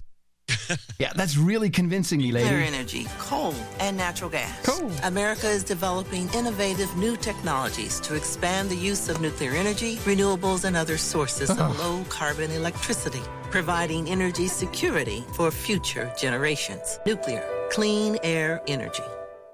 Ugh. It is so bad. I'm Leslie Dewan, Chief Scientist at Transatomic Power. Go away. Transatomic Power. NEI is governed by a 47-member board of directors. Man, we really got to figure out who's running this thing. I bet you Sir Atomic Rod Adams will know. But these guys are up to no good. Oh, they've hired the Potomac Communications Group. Well, I would fire the Potomac Communications Group if I were you. Guys. I'd be using WPP right off the top. Yeah, get the real guys in there. The problem is they don't have as much money. That's the problem. How could they not have any money? The General Electric builds these things. I don't think they're a part of it. I think General Electric just wants the gas turbines. Those go out after a while. You need to build new ones. I hadn't thought of that angle. Good idea. Very good on you in there. Knowledge Center. This looks shit. FAQ. These people are no good. They're never gonna help. No, they're not helping. They're not designed to help. They really aren't, are they? No, when you see fails like that, you have to assume it's done on purpose. Unbelievable. Or done by a high school kid. One of the two. Yeah, all right. Well, screw it. We're not going to change that. However, we can bring you your healthy news diet, and we'll do it again on Sunday. I'm sure we'll have more Common Core as people are awakened once again about this. Talk a little bit about genetically modified crops in Europe. Nice. All right. They're supposed to be all against it. They're all for it. And then we also have to talk about this Boston Magazine article about the Boston bombers and their link to the triple murder, and this girl who's been reporting on all of it, who was a friend of one of the killed guys. It's very, very deep. Very strange. Link in the show notes so you can brush up on that and be ready for the show on Sunday. Thank you all for your support. Everybody who's donated, monthly donors, of course, and our executive producers, associate executive producers, our knights, dames. Remember, 600 coming up. Get a double credit, or otherwise we'll kill this kitten.